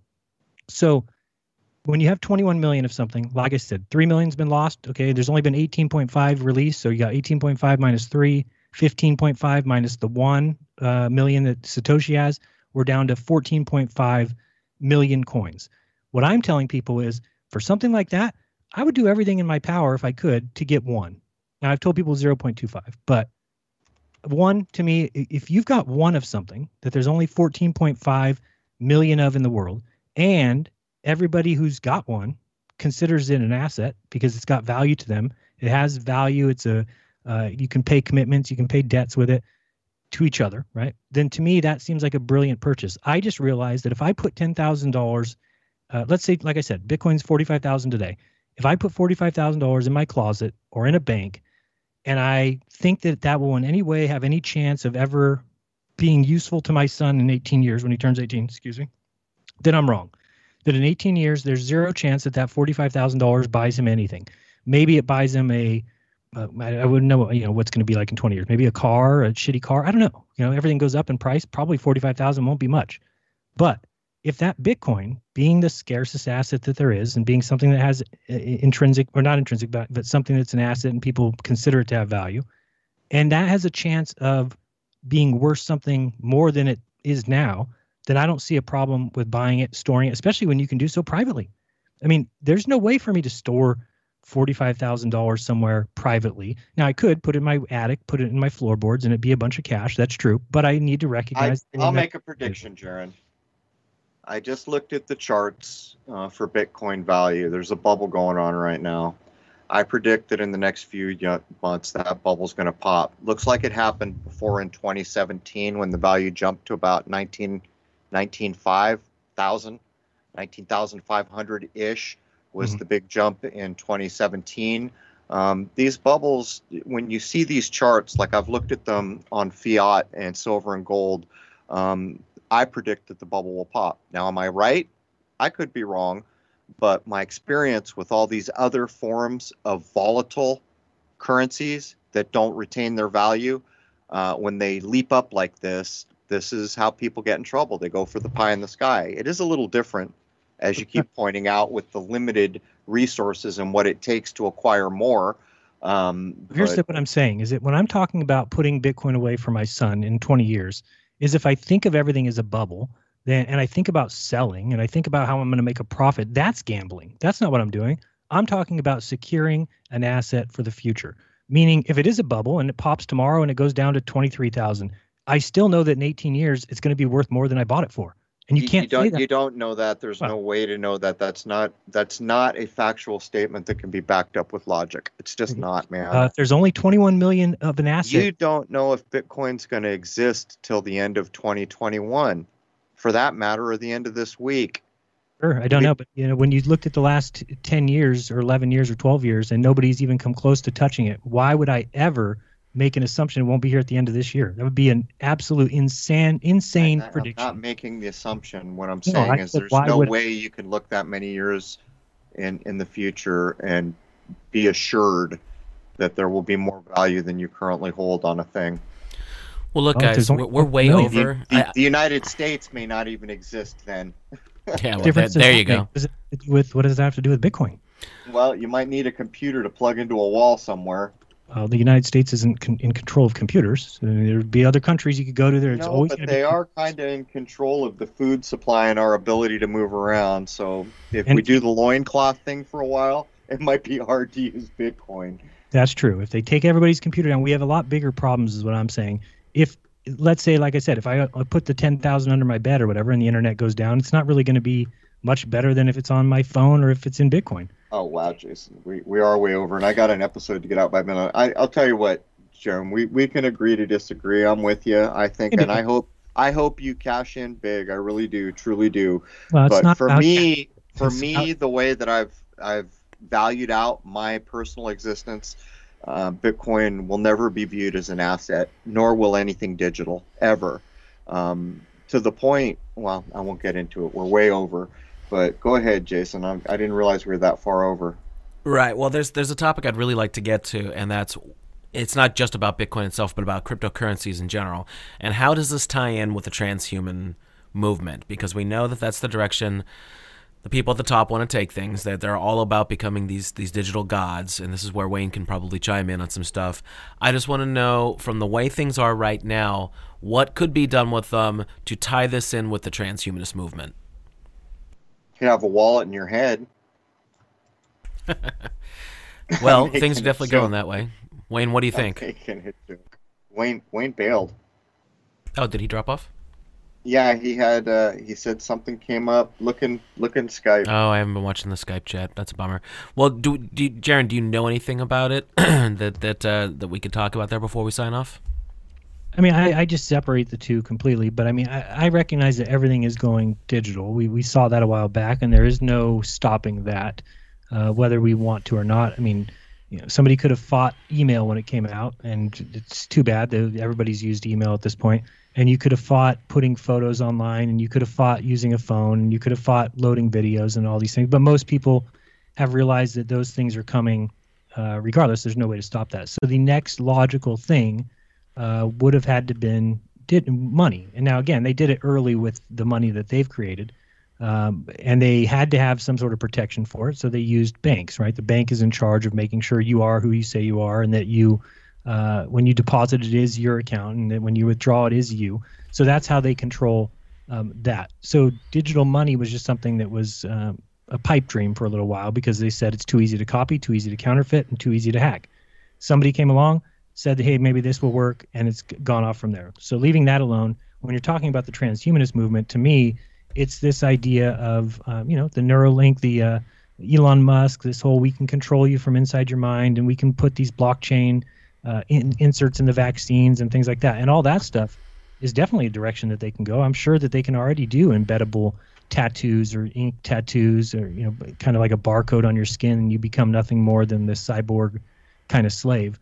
I think that all that stuff is what they want to go towards. I think it's fantasy to think that we will ever upload consciousness to a computer of any kind like that.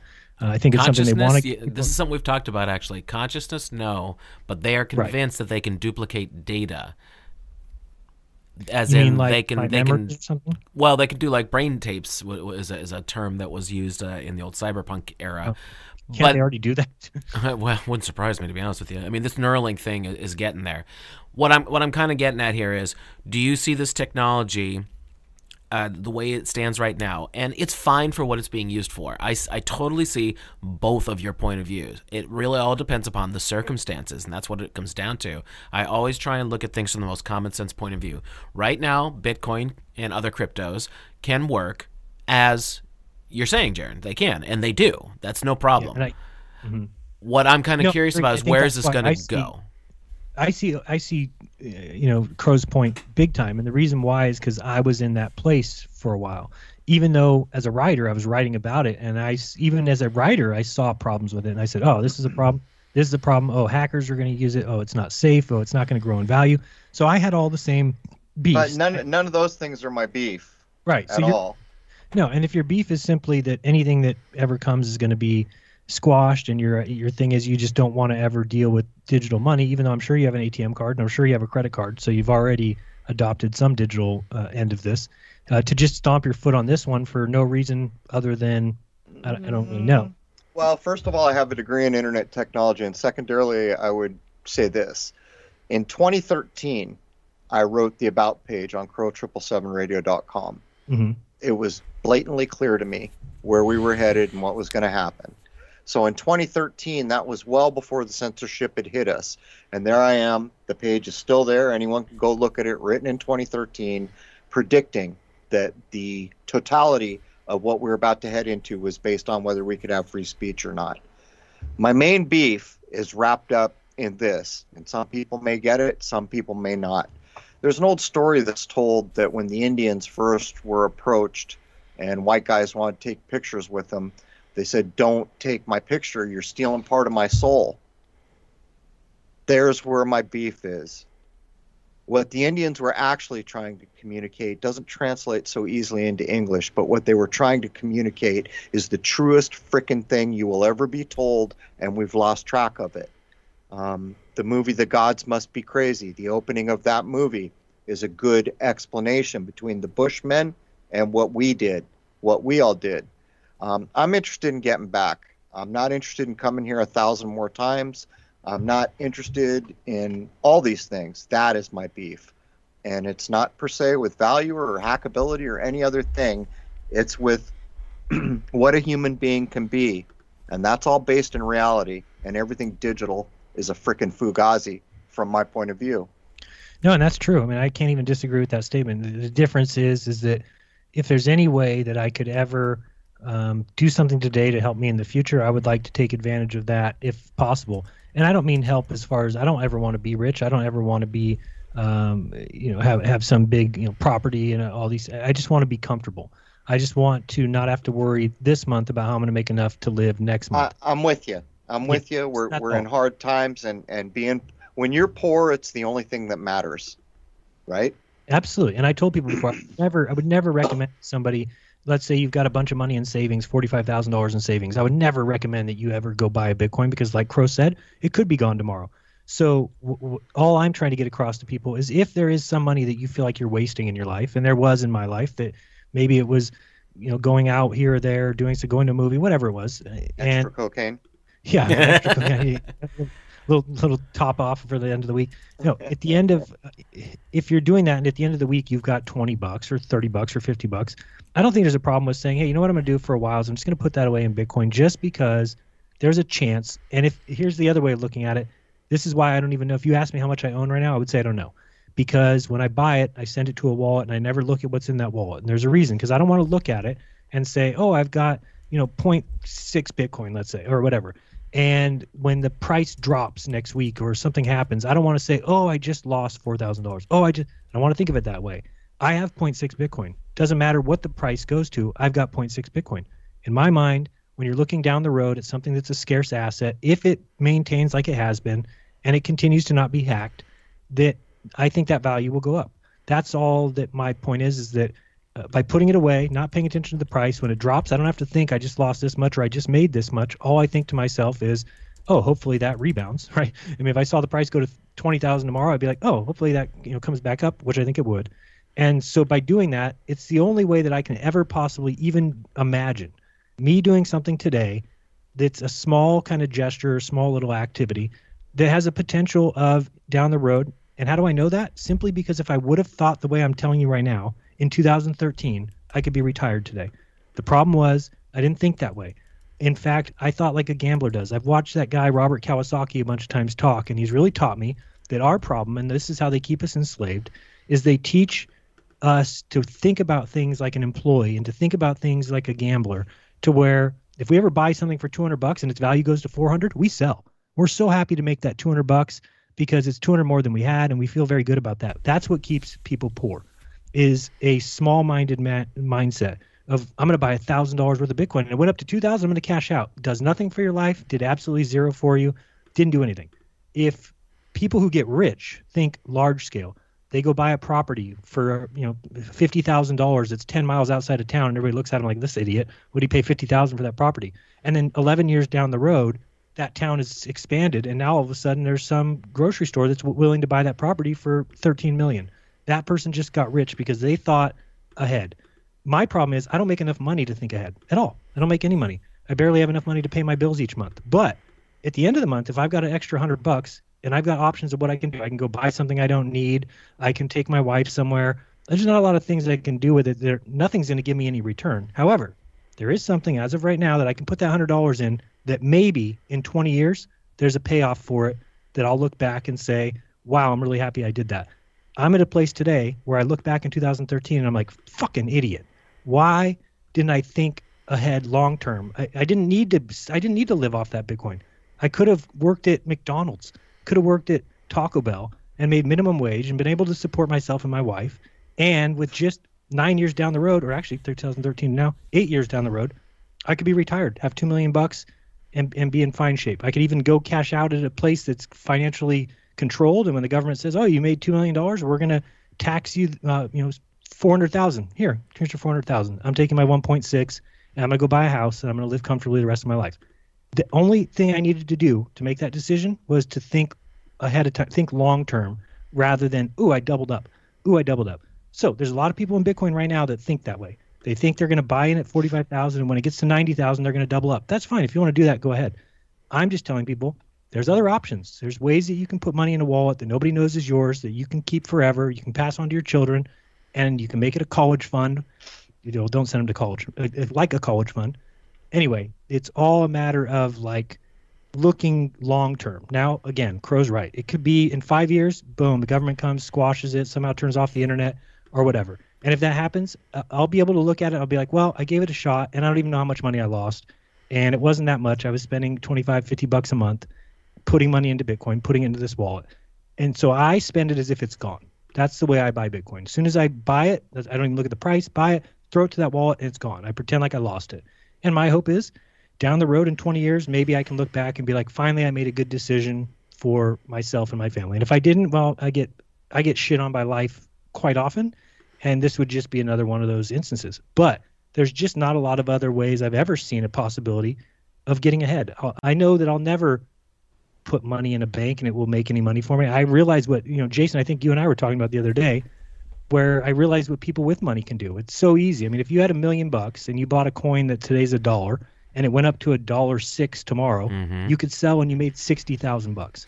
Hey, let's talk about that for a second, because what it was is I sent you a message, and I said, this almost seems too easy, but could you, hypothetically, find a coin that looks like it people might actually give a shit about it, buy it, let's say it's a penny right now, buy it for a penny, I take $1,000, buy it for a penny, it goes up to 2 cents, did I just double my money minus the transaction fees? Hypothetically, the answer is yes, but you have to know what it is to look for in the first place. Well, then again, I think just what you described is exactly what I'm saying is the problem. That's working like a gambler. That's somebody trying to go double their money at a casino. It will not change your life. It will not make a difference today. It will not make a difference tomorrow. I mean, sure, you'll have an extra $1,000. You'll be able to go on a vacation and buy a hotel or something.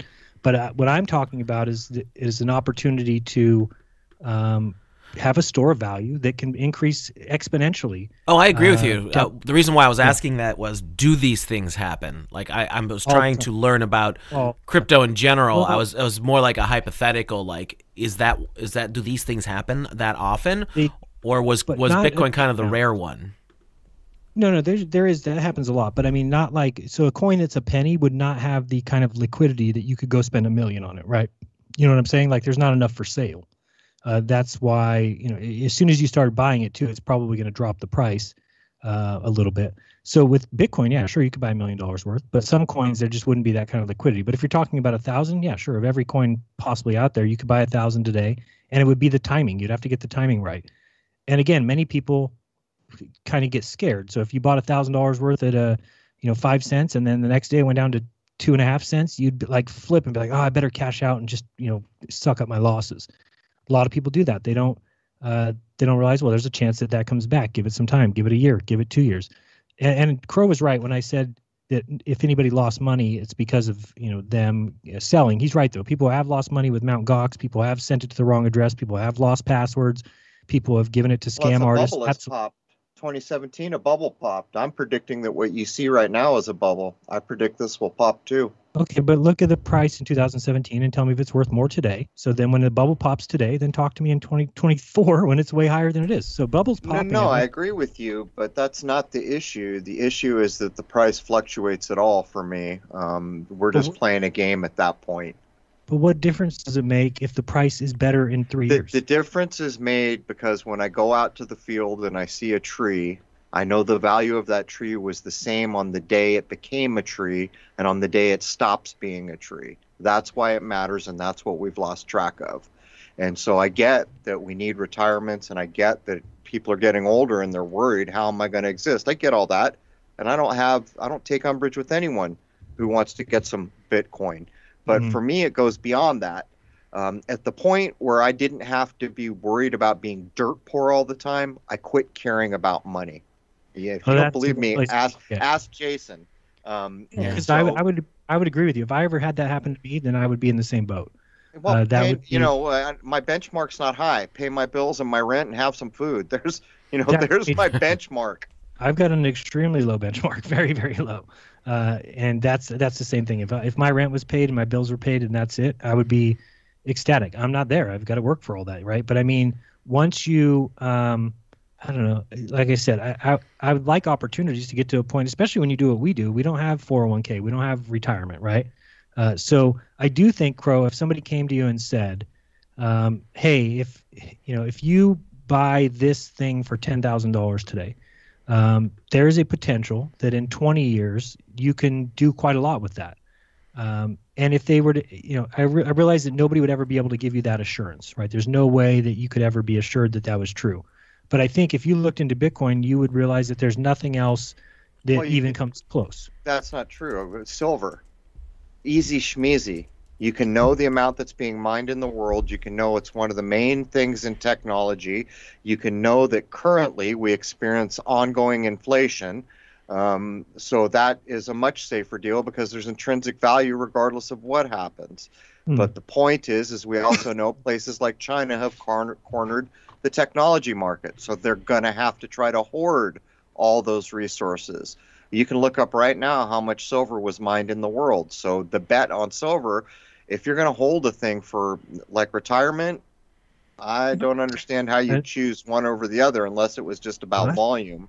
Well, look at if you have $10,000, see what $10,000 in silver would have done in 2005 versus today, and look what $10,000 in Bitcoin would do in 2005 versus today, and you'll realize you'd be pretty rich because in 2005 silver was probably down. I'd have to look, but below $12, I think, and right now it's above 30. Yeah, it was about $12. So you're talking about doubling your money, and think about when Bitcoin was $2,000 in 2018. If you just bought Bitcoin then $10,000 worth, you would have 5 times that today. Right now, so you've had two real big bubble spikes in the existence that I saw on the chart. One was in 2017, went up to 19,005, and then bottomed out quickly. So a lot of people got hurt there.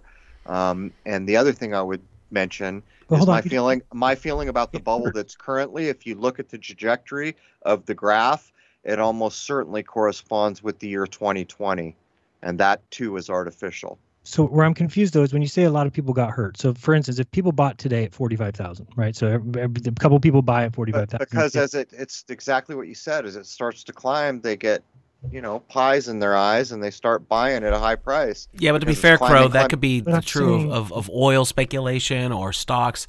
It is. It's all the same thing, really, because it's being viewed as a day trading kind of thing. And that's all. And you can get burned on anything that you invest in, and then it goes south. Or if you're like the elite, you can buy whatever the fuck you want because you've got trillions, and hold on and wait, because you're going to manipulate the market anyway, but that's beside the point. But actually, wait. The elite don't risk, though. There's no risk for the elite at that level. There's risk for us. We play in casinos. Right, but I'm just saying in general, like taking out the fact that they manipulate things. If you can play the long game like Jaron was saying earlier, and this isn't about Bitcoin, this is about anything. If something is like Coca-Cola or Apple computers, like the kinds of things that always are going to have some kind of value in modern society as it stands now anyway, it's going to go up, it's going to go down. So if you're just looking to day trade, even if your day trading is every 3 months or so, you can still get your ass handed to you with bad decisions. And the coin thing is still the same concept. Well, the majority of people do, or else everyone would be rich. Well, yeah, exactly. I'm trying to teach a new way of thinking. I'm trying to tell people that we don't need to think like that. And if you do, you can think like that. You certainly can do whatever you want. But if you do, you'll always be in the position you are today. That's all. That you're never going to change your world. And the only reason that Bitcoin even is like on my radar now is because I saw what happened to me and I realized my mistake. My mistake was simply thinking on a very limited basis, not thinking ahead and doubting the technology behind Bitcoin. The doubts that I had about it have been corrected by people's innovations. And that slaps me across the face because it's not government innovations. It's not bullshit that they've done. It's actual people like you and I. You don't know who created it. I do know. Isn't it going to be an eye-opener if you find out that Satoshi was a central bank agent? What difference does that make? He wrote a white paper and made a code that I can read. I don't understand what you mean. What could possibly be in the code that would matter that he worked for the banks? Just that it could go belly up, that they could turn it off, like something like that. I know what Crow's getting at. Because it's an intangible thing. Or maybe that the central banks have the cleverest mofos in the world with frickin' IQs that can't even be measured by standard charts. So the idea that you and I, smoking pot half our lives, are going to figure out their long game is laughable. If you found out they were central agents of the bank, they would have been doing that for a reason. And the lie of Satoshi. With just me, if it was up to me to read the code and me to understand it, then I wouldn't make those claims. The thing is, everybody can read it. All the companies out there that are innovating off Bitcoin. That's not what I'm given to understand.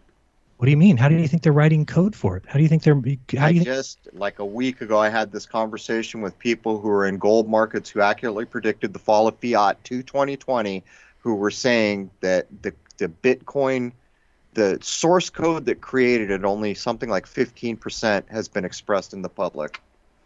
I'll look to see if I can get more on it, and I'll send it to you. Yeah. If I found that out, then I would sell what I have. I would get out. If you're talking about, if there's a chance that they could have just written in the code that all the coins will be transferred to somebody else on some date, I just realized that there's nobody else who would be doing anything with Bitcoin if that were true. None of these companies would be in it. They would all be out. The reason that people are getting involved and the reason people are innovating is because they can read the paper and they agree with it. They agree with the code, people coding around it. I know a guy that's coded a coin himself. It didn't do real well, but he was able to create his own coin. He was the first one to come up with smart contract. Kind of reminds me of the PC thing, Jared. We all use PCs for years and years and years till we find out that the government mandated a backdoor be written into every operating system. Yes. These are, you can think you know what you know, but when it starts on a lie, and you could argue it's not a lie, but in my eyes it's a lie. If you're not going to identify who created this thing that's become important, I have a problem. And it's a problem that's not going away from me. You invented a name, you don't take ownership of it, you surreptitiously hand off this code whether or not you knew the guy. I'm not buying into that. When a car is made in our world, you know who the engineer was, you know who his team was, you know what color it is. There's something you can have a little bit of faith in. And if if you didn't know about him, but you were able to look at the entire blueprints of that car, then it wouldn't matter to me who made the car. It would matter to me because I know that there are people that are infinitely smarter than I will ever be. And I am not a vindictive person who figures out traps for people. So I'm probably not very good at undermining a trap that's been set for me because my mind doesn't work in that way. Yeah, but if you get a dark genius that's dead set on hosing everybody, I'm just saying, if it's not above board and in the light of day, then from the get-go I've already got issues. But I would urge you again, read my about page on Crow 777 Radio. I wrote that in 2013, and then go look up when censorship hit us. I'm pretty good at reading where the tea leaves are going to take us, and it's all based on one simple idea. Corporation can never just sit the hell down and shut up and make money. They always got to go further. And when they've gone too far, guess what? They got to go further. That's the rule of life. Yeah. If we would have had this conversation in 2010, and you would have been saying the same things, and then today came along and we were having this conversation, I hope you'd recognize that you wouldn't have the same opinion. So because you're looking at it now, you have one opinion, but you haven't looked at it. That's not true. I looked at it from the onset of when it came around. I've actually known people. Jason has a common friend of mine that's very good at making money, and he made decent money in crypto. Mm-hmm. In 2010, are you saying you would have guessed that it would be worth $45,000? I would have said crypto's a terrible idea, and anything digital that further infiltrates our lives as our main operating options is a terrible idea. And it's not just because I would not to be upset, but if I listened to you in 2010 and you said all that, and then I came to today and realized, oh shit, I could have gotten rich and retired and been happy with my family and been really comfortable and been able to do all these shows I do for free and be able to do tests because I could have paid for them.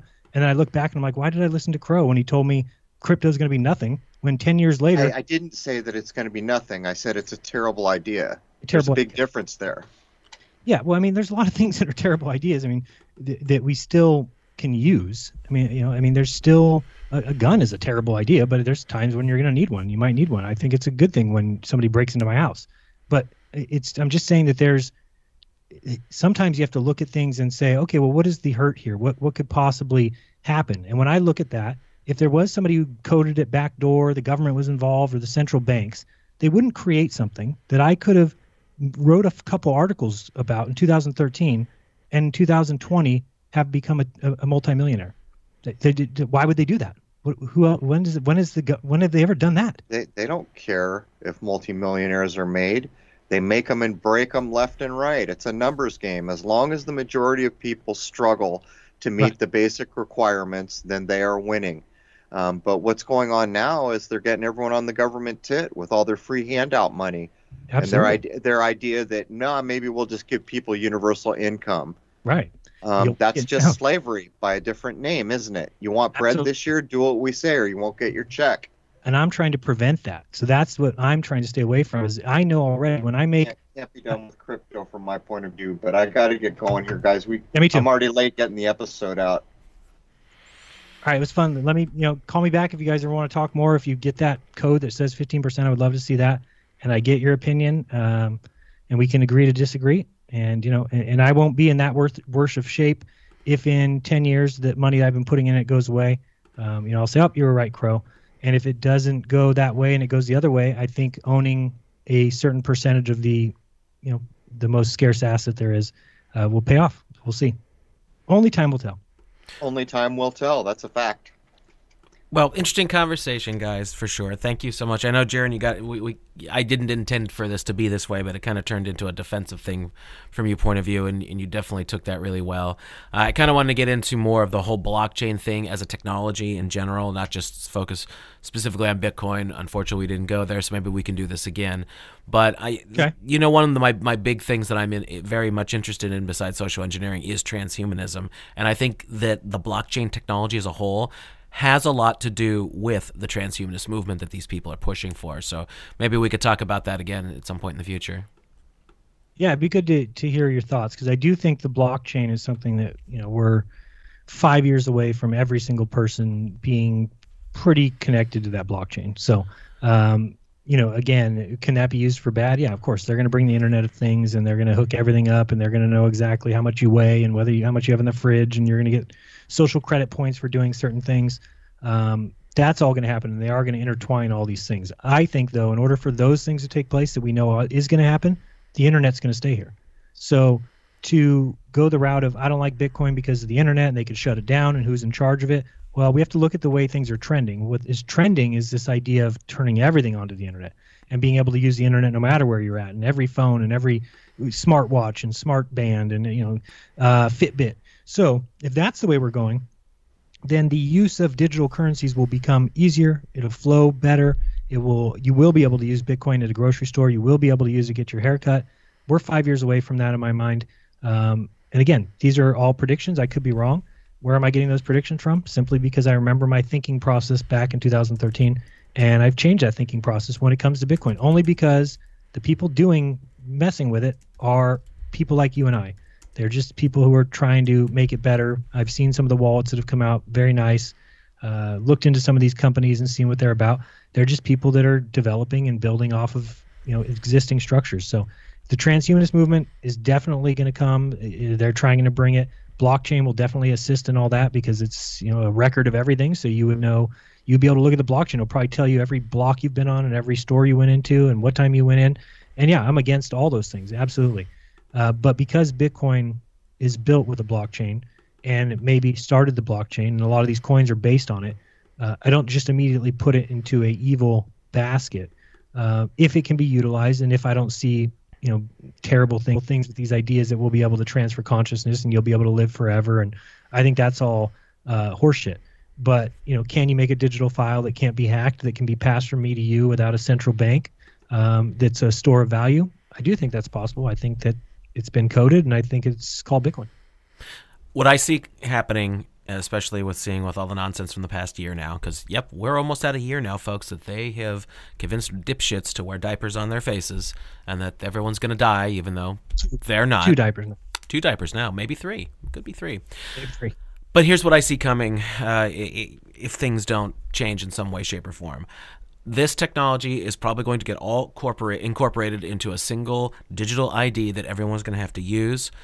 Kind of like the Bible would say, like a buy and sell kind of thing. And I'm not a biblical person, but I see that. Can I tell you one company? Can I tell you real quick? One company that's come along that's caused problems in Bitcoin, and I do see this happening. And there's going to be more of this. You just have to be careful where you go. PayPal has announced that they're going to now start dealing in Bitcoin, but they're doing it in a very tricky manner, which is you don't actually own the Bitcoin. So, for instance, let's say I have 45,000 in my account today, right? And I told PayPal, hey, I want to buy 1 Bitcoin. Okay, so PayPal says, all right, you have 1 Bitcoin in your account. If I tried to pull that out, they would only give me the $45,000. They wouldn't give me the 1 Bitcoin. So from there, now if I want to spend Bitcoin at places and transfer it, I can. And at the very end, whatever Bitcoin's worth, they're going to give me the cash out. The problem with that is if you really think about it, they don't have to own. They're floating Bitcoin. They're doing kind of the same thing. Because they have the cash to do so. That's exactly what I said when I was using the Saudi example. They're holding possession. So if a bunch of corporations did that, they would in fact control Bitcoin. And with the 51% rule, since we know all corporations play, no, the 51%. Don't get me started. Yeah, the 51% is miners, that's the people mining it. But what I do agree with what he's saying is that, if you don't pay attention. So, for instance, if you just listen to PayPal who says, come get your Bitcoin here, and you go spend your Bitcoin there, and then but they do this thing, it's called your keys, your Bitcoin. Yeah. What it means is that if you have the private keys, it's your Bitcoin. When you send money to PayPal and they give you a Bitcoin, ask PayPal for the private keys, and they're going to laugh at you, and they're going to be like, no, you don't own the Bitcoin, we do. So what they're basically doing is floating money to you, and I don't know if that necessarily maintaining control of the Bitcoin. But they don't even need to necessarily have it, is what I'm saying. That's the point. Then why do they do it? Because they're big, and so they'll end up holding a crap load of Bitcoin. And they'll make money off of it. But that's the real, because they're always cashing it out. Meaning, right? If you had 45,000 and then you spent half a Bitcoin, so now you're down to 0.5, and you say, I want the 0.5 out, they'll just give you half of what you bought it for. So they've got this way now of basically owning Bitcoin, making money off of it, loaning it out to people at the price that they want to buy it for, 45,000 today if you were to buy it from PayPal, but they really don't have to own it all. They don't even have to I don't have. want to state the obvious, but what you just described is PayPal hacking Bitcoin. It's not hacking. It's just, I could do that. So imagine Yeah, it is. It's undermining the way the system was intended, and Well, since they're so big and have so much money, they could potentially end up holding That's a just crap it. load of That's Bitcoin. just it. Yeah, the And that's Bitcoin isn't being my point hacked, is but not- someone with a large amount of money can manipulate the system. They can game it in their favor. That's what's going on. That's a hack. That's a Well, hack. right. It's not a hack in the software side of it, but it's them manipulating the system.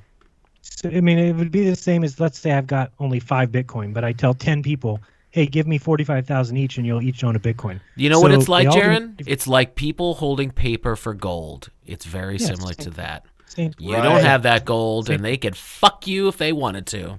Right. And here's the thing about that, though, is that it's not there's no problem I'm talking about that's Bitcoin's problem. That is PayPal's problem and the people who use them. That's not, Bitcoin doesn't have, there's nothing that can be coded against that. Like I just said, I could make that announcement. Hey, come pay me for Bitcoin. I'll give you, and then when you want to spend it, I'll Yeah, send but it you for don't you. have a gazillion dollars, so you'd end up holding a Bitcoin or two. PayPal will end up holding a crap load of it. Right. That's just a giant bank doing what giant banks do, and that's sticking a Yeah. great big green dick up our ass. That's it. So if you are somebody who wants to get into Bitcoin, don't go through PayPal. That's not, you're not helping the system at all. You're actually helping them make money, and you are just spending Bitcoin instead of spending money. Now you're directly tying money to Bitcoin by design. You don't need to do that. So anyway, there's companies like that that are going to try to come on. I know that I think Visa announced recently they're going to start getting into Bitcoin. So it's going to come around, and all it's going to be is people borrowing off of it. They're going to try and do whatever they can to get a piece of it. Yeah. So this is what they always.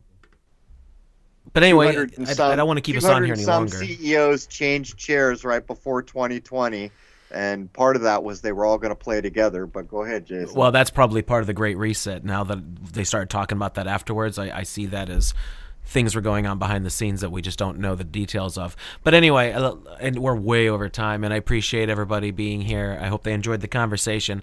But this is where I am concerned that I see everything going, and I don't think I'm wrong. That this technology has now been proven to work. You cannot hack it for all intents and purposes.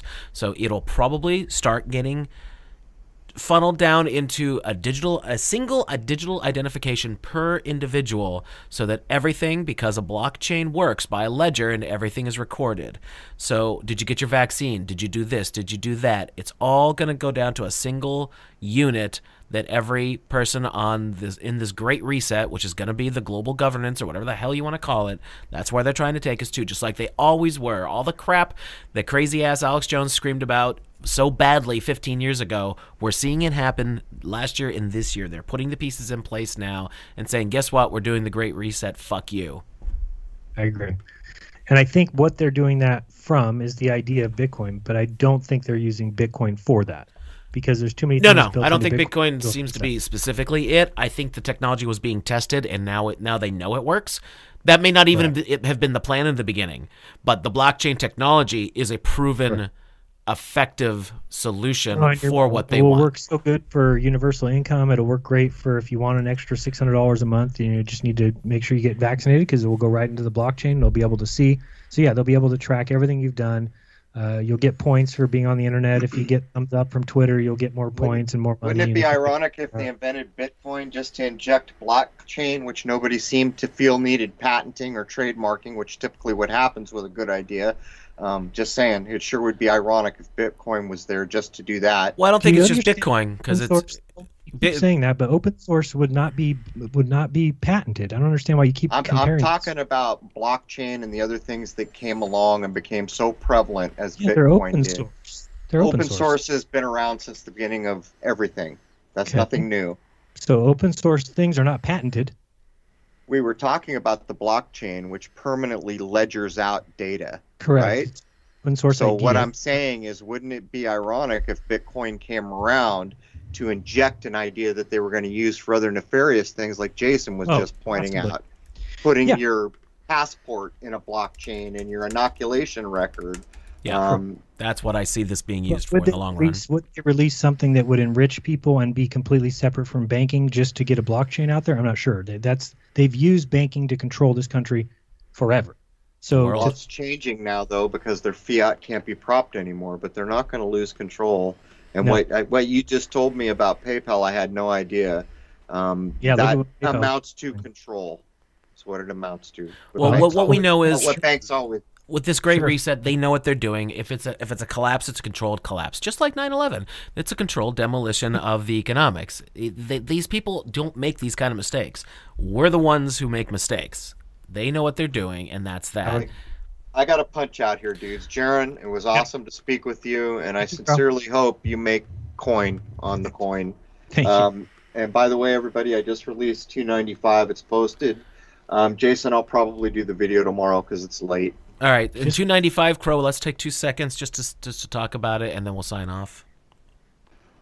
We have Dr. Bear Lando talking about bioterrain theory, which is another one of those common sense, no-brainer based in nature things that one has to wonder how we ended up where we did with medicine, pushing drugs and chemicals all our lives. Basically, bioterrain looks at the makeup of a human body chemically, among other things, and it looks for what's lacking or what's too much, and it tries to bring you back in balance that way. Dr. Berlando is a smart fellow, and we go far afield from bioterrain. In hour 2, we talk about things that I very rarely have an opportunity to talk with anyone about. I don't even remember exactly what they were, though. Jason, do you? We got into a lot of topics, so yeah, very interesting stuff. He talked about how we got into the medical system itself. He talks about how we brought up how the system is gamed from the beginning, how he got out of it. We got into all the beer bug stuff. Yeah, we got pretty deep. But all right, Jaron, in case anyone's has been living under a rock for a very long time, why don't you tell everybody who you are, what you do, and how awesome you are? Awesome. No, I've just been doing the same thing for a long time. We're obviously heavily censored, and everybody knows that, and shadow banned, and all kinds of fun things like that. So if you're looking for my old videos, go to odyssey.com/@Jaronism. And for everything, my website's the place to start, Jaronism.com. And yeah, do a lot of shows throughout the week. And then I also have been doing some of these kind of crypto consultations, just an hour or two with different people who want to get involved. And pretty simple, just show you how to use a wallet, how to spend, how to buy, how to store. So if you're interested in that, you can go to Jaronism.com/crypto, I believe. Yes. And that's it. Cool. And of course, I should be seeing you on Monday. Thank you very much. Look forward to it. Every Monday night on TFR from, let's see, I always say Central because that's where I'm at. So 8 to 10 Central on TFR Live. I normally, and Rose too, join Jaron and our mutual friend David Weiss. That's always a fun show. It's actually one of my favorite things I do as far as this kind of thing because it's more relaxing to me and it's like more like a conversation amongst friends and I don't have to do hardcore research. It's just all of us people that I'm very fond of and that we all know what the hell we're talking about. And we just talk about whatever, really, and then we take some phone calls, and it's always a good time. So if you don't know about that, join us on that show every Monday.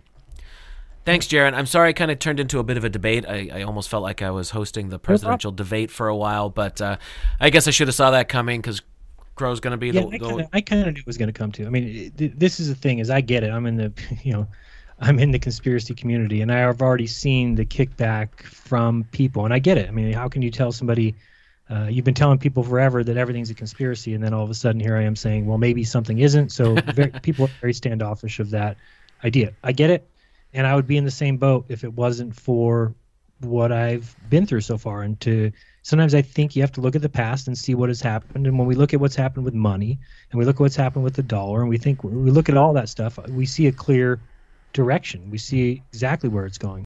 When you look at Bitcoin, and if you look at from the beginning till now, well, there is also a direction. It's just the opposite. So does it mean it's always going to go that way? Nope. Does it mean it could fail tomorrow? Sure.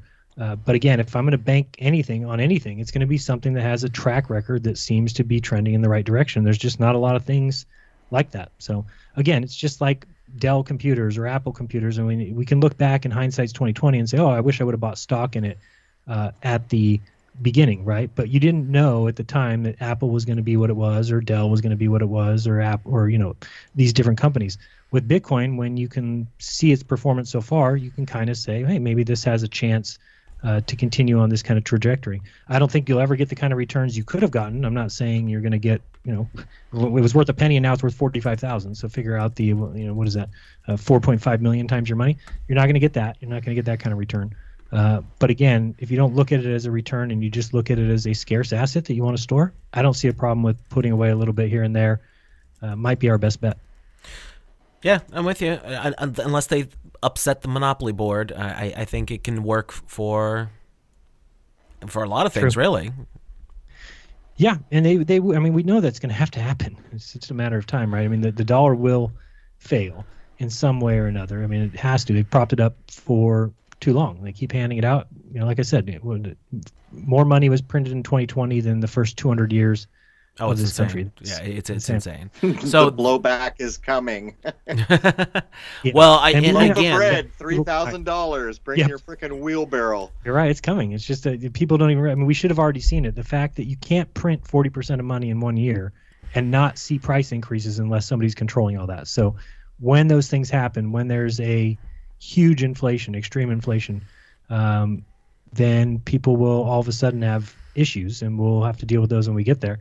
But for me, that would be pretty detrimental. I mean, I need, if all of a sudden $3,000 is not worth anything anymore, I'm going to have a tough time figuring out how to get by the next day. So I'm always looking for solutions because they're tough to come by. I'm not saying Bitcoin is that solution. I would never put your savings into it. I would never do anything, dumb like that. If whatever you put into Bitcoin, you should treat it as you've lost it. That's my advice there. And you might think, well, that's not something I want to get involved in. Yeah, then don't. Because this way you don't lose anything. Then again, if in 10 years some people who did got some sort of reward out of it, don't kick yourself. I'm not doing that today. I'm not kicking myself about 2013. I realize I just want to think futuristic in the going forward. Think of ways to improve my existence going forward. That's all.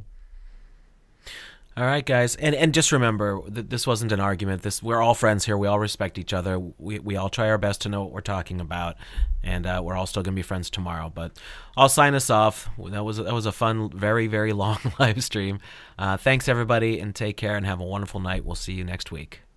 Peace, guys. Bye.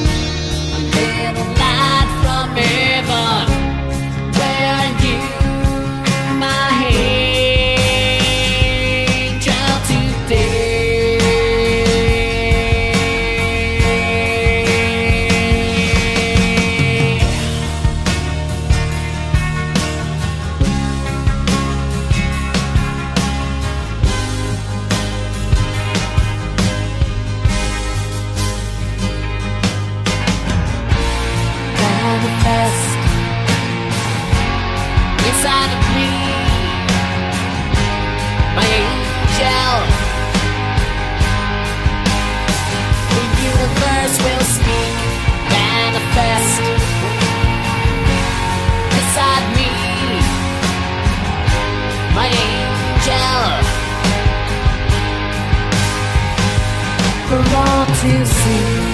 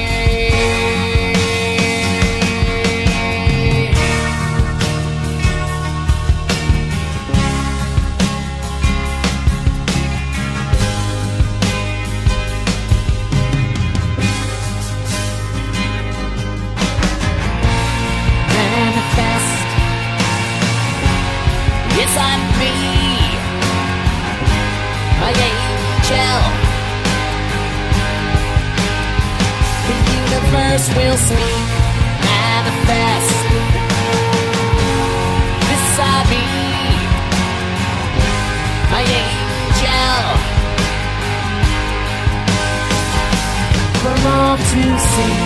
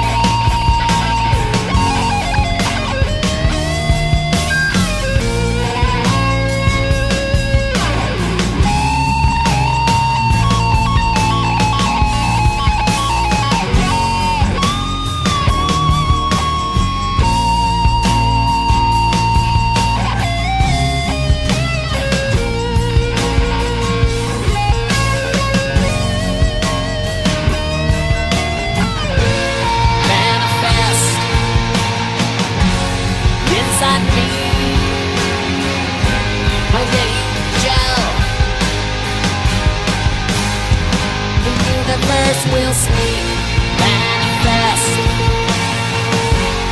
beside me, my angel,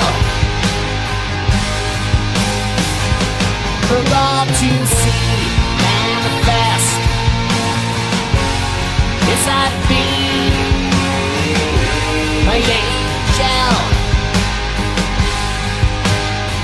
the universe will speak, manifest beside me,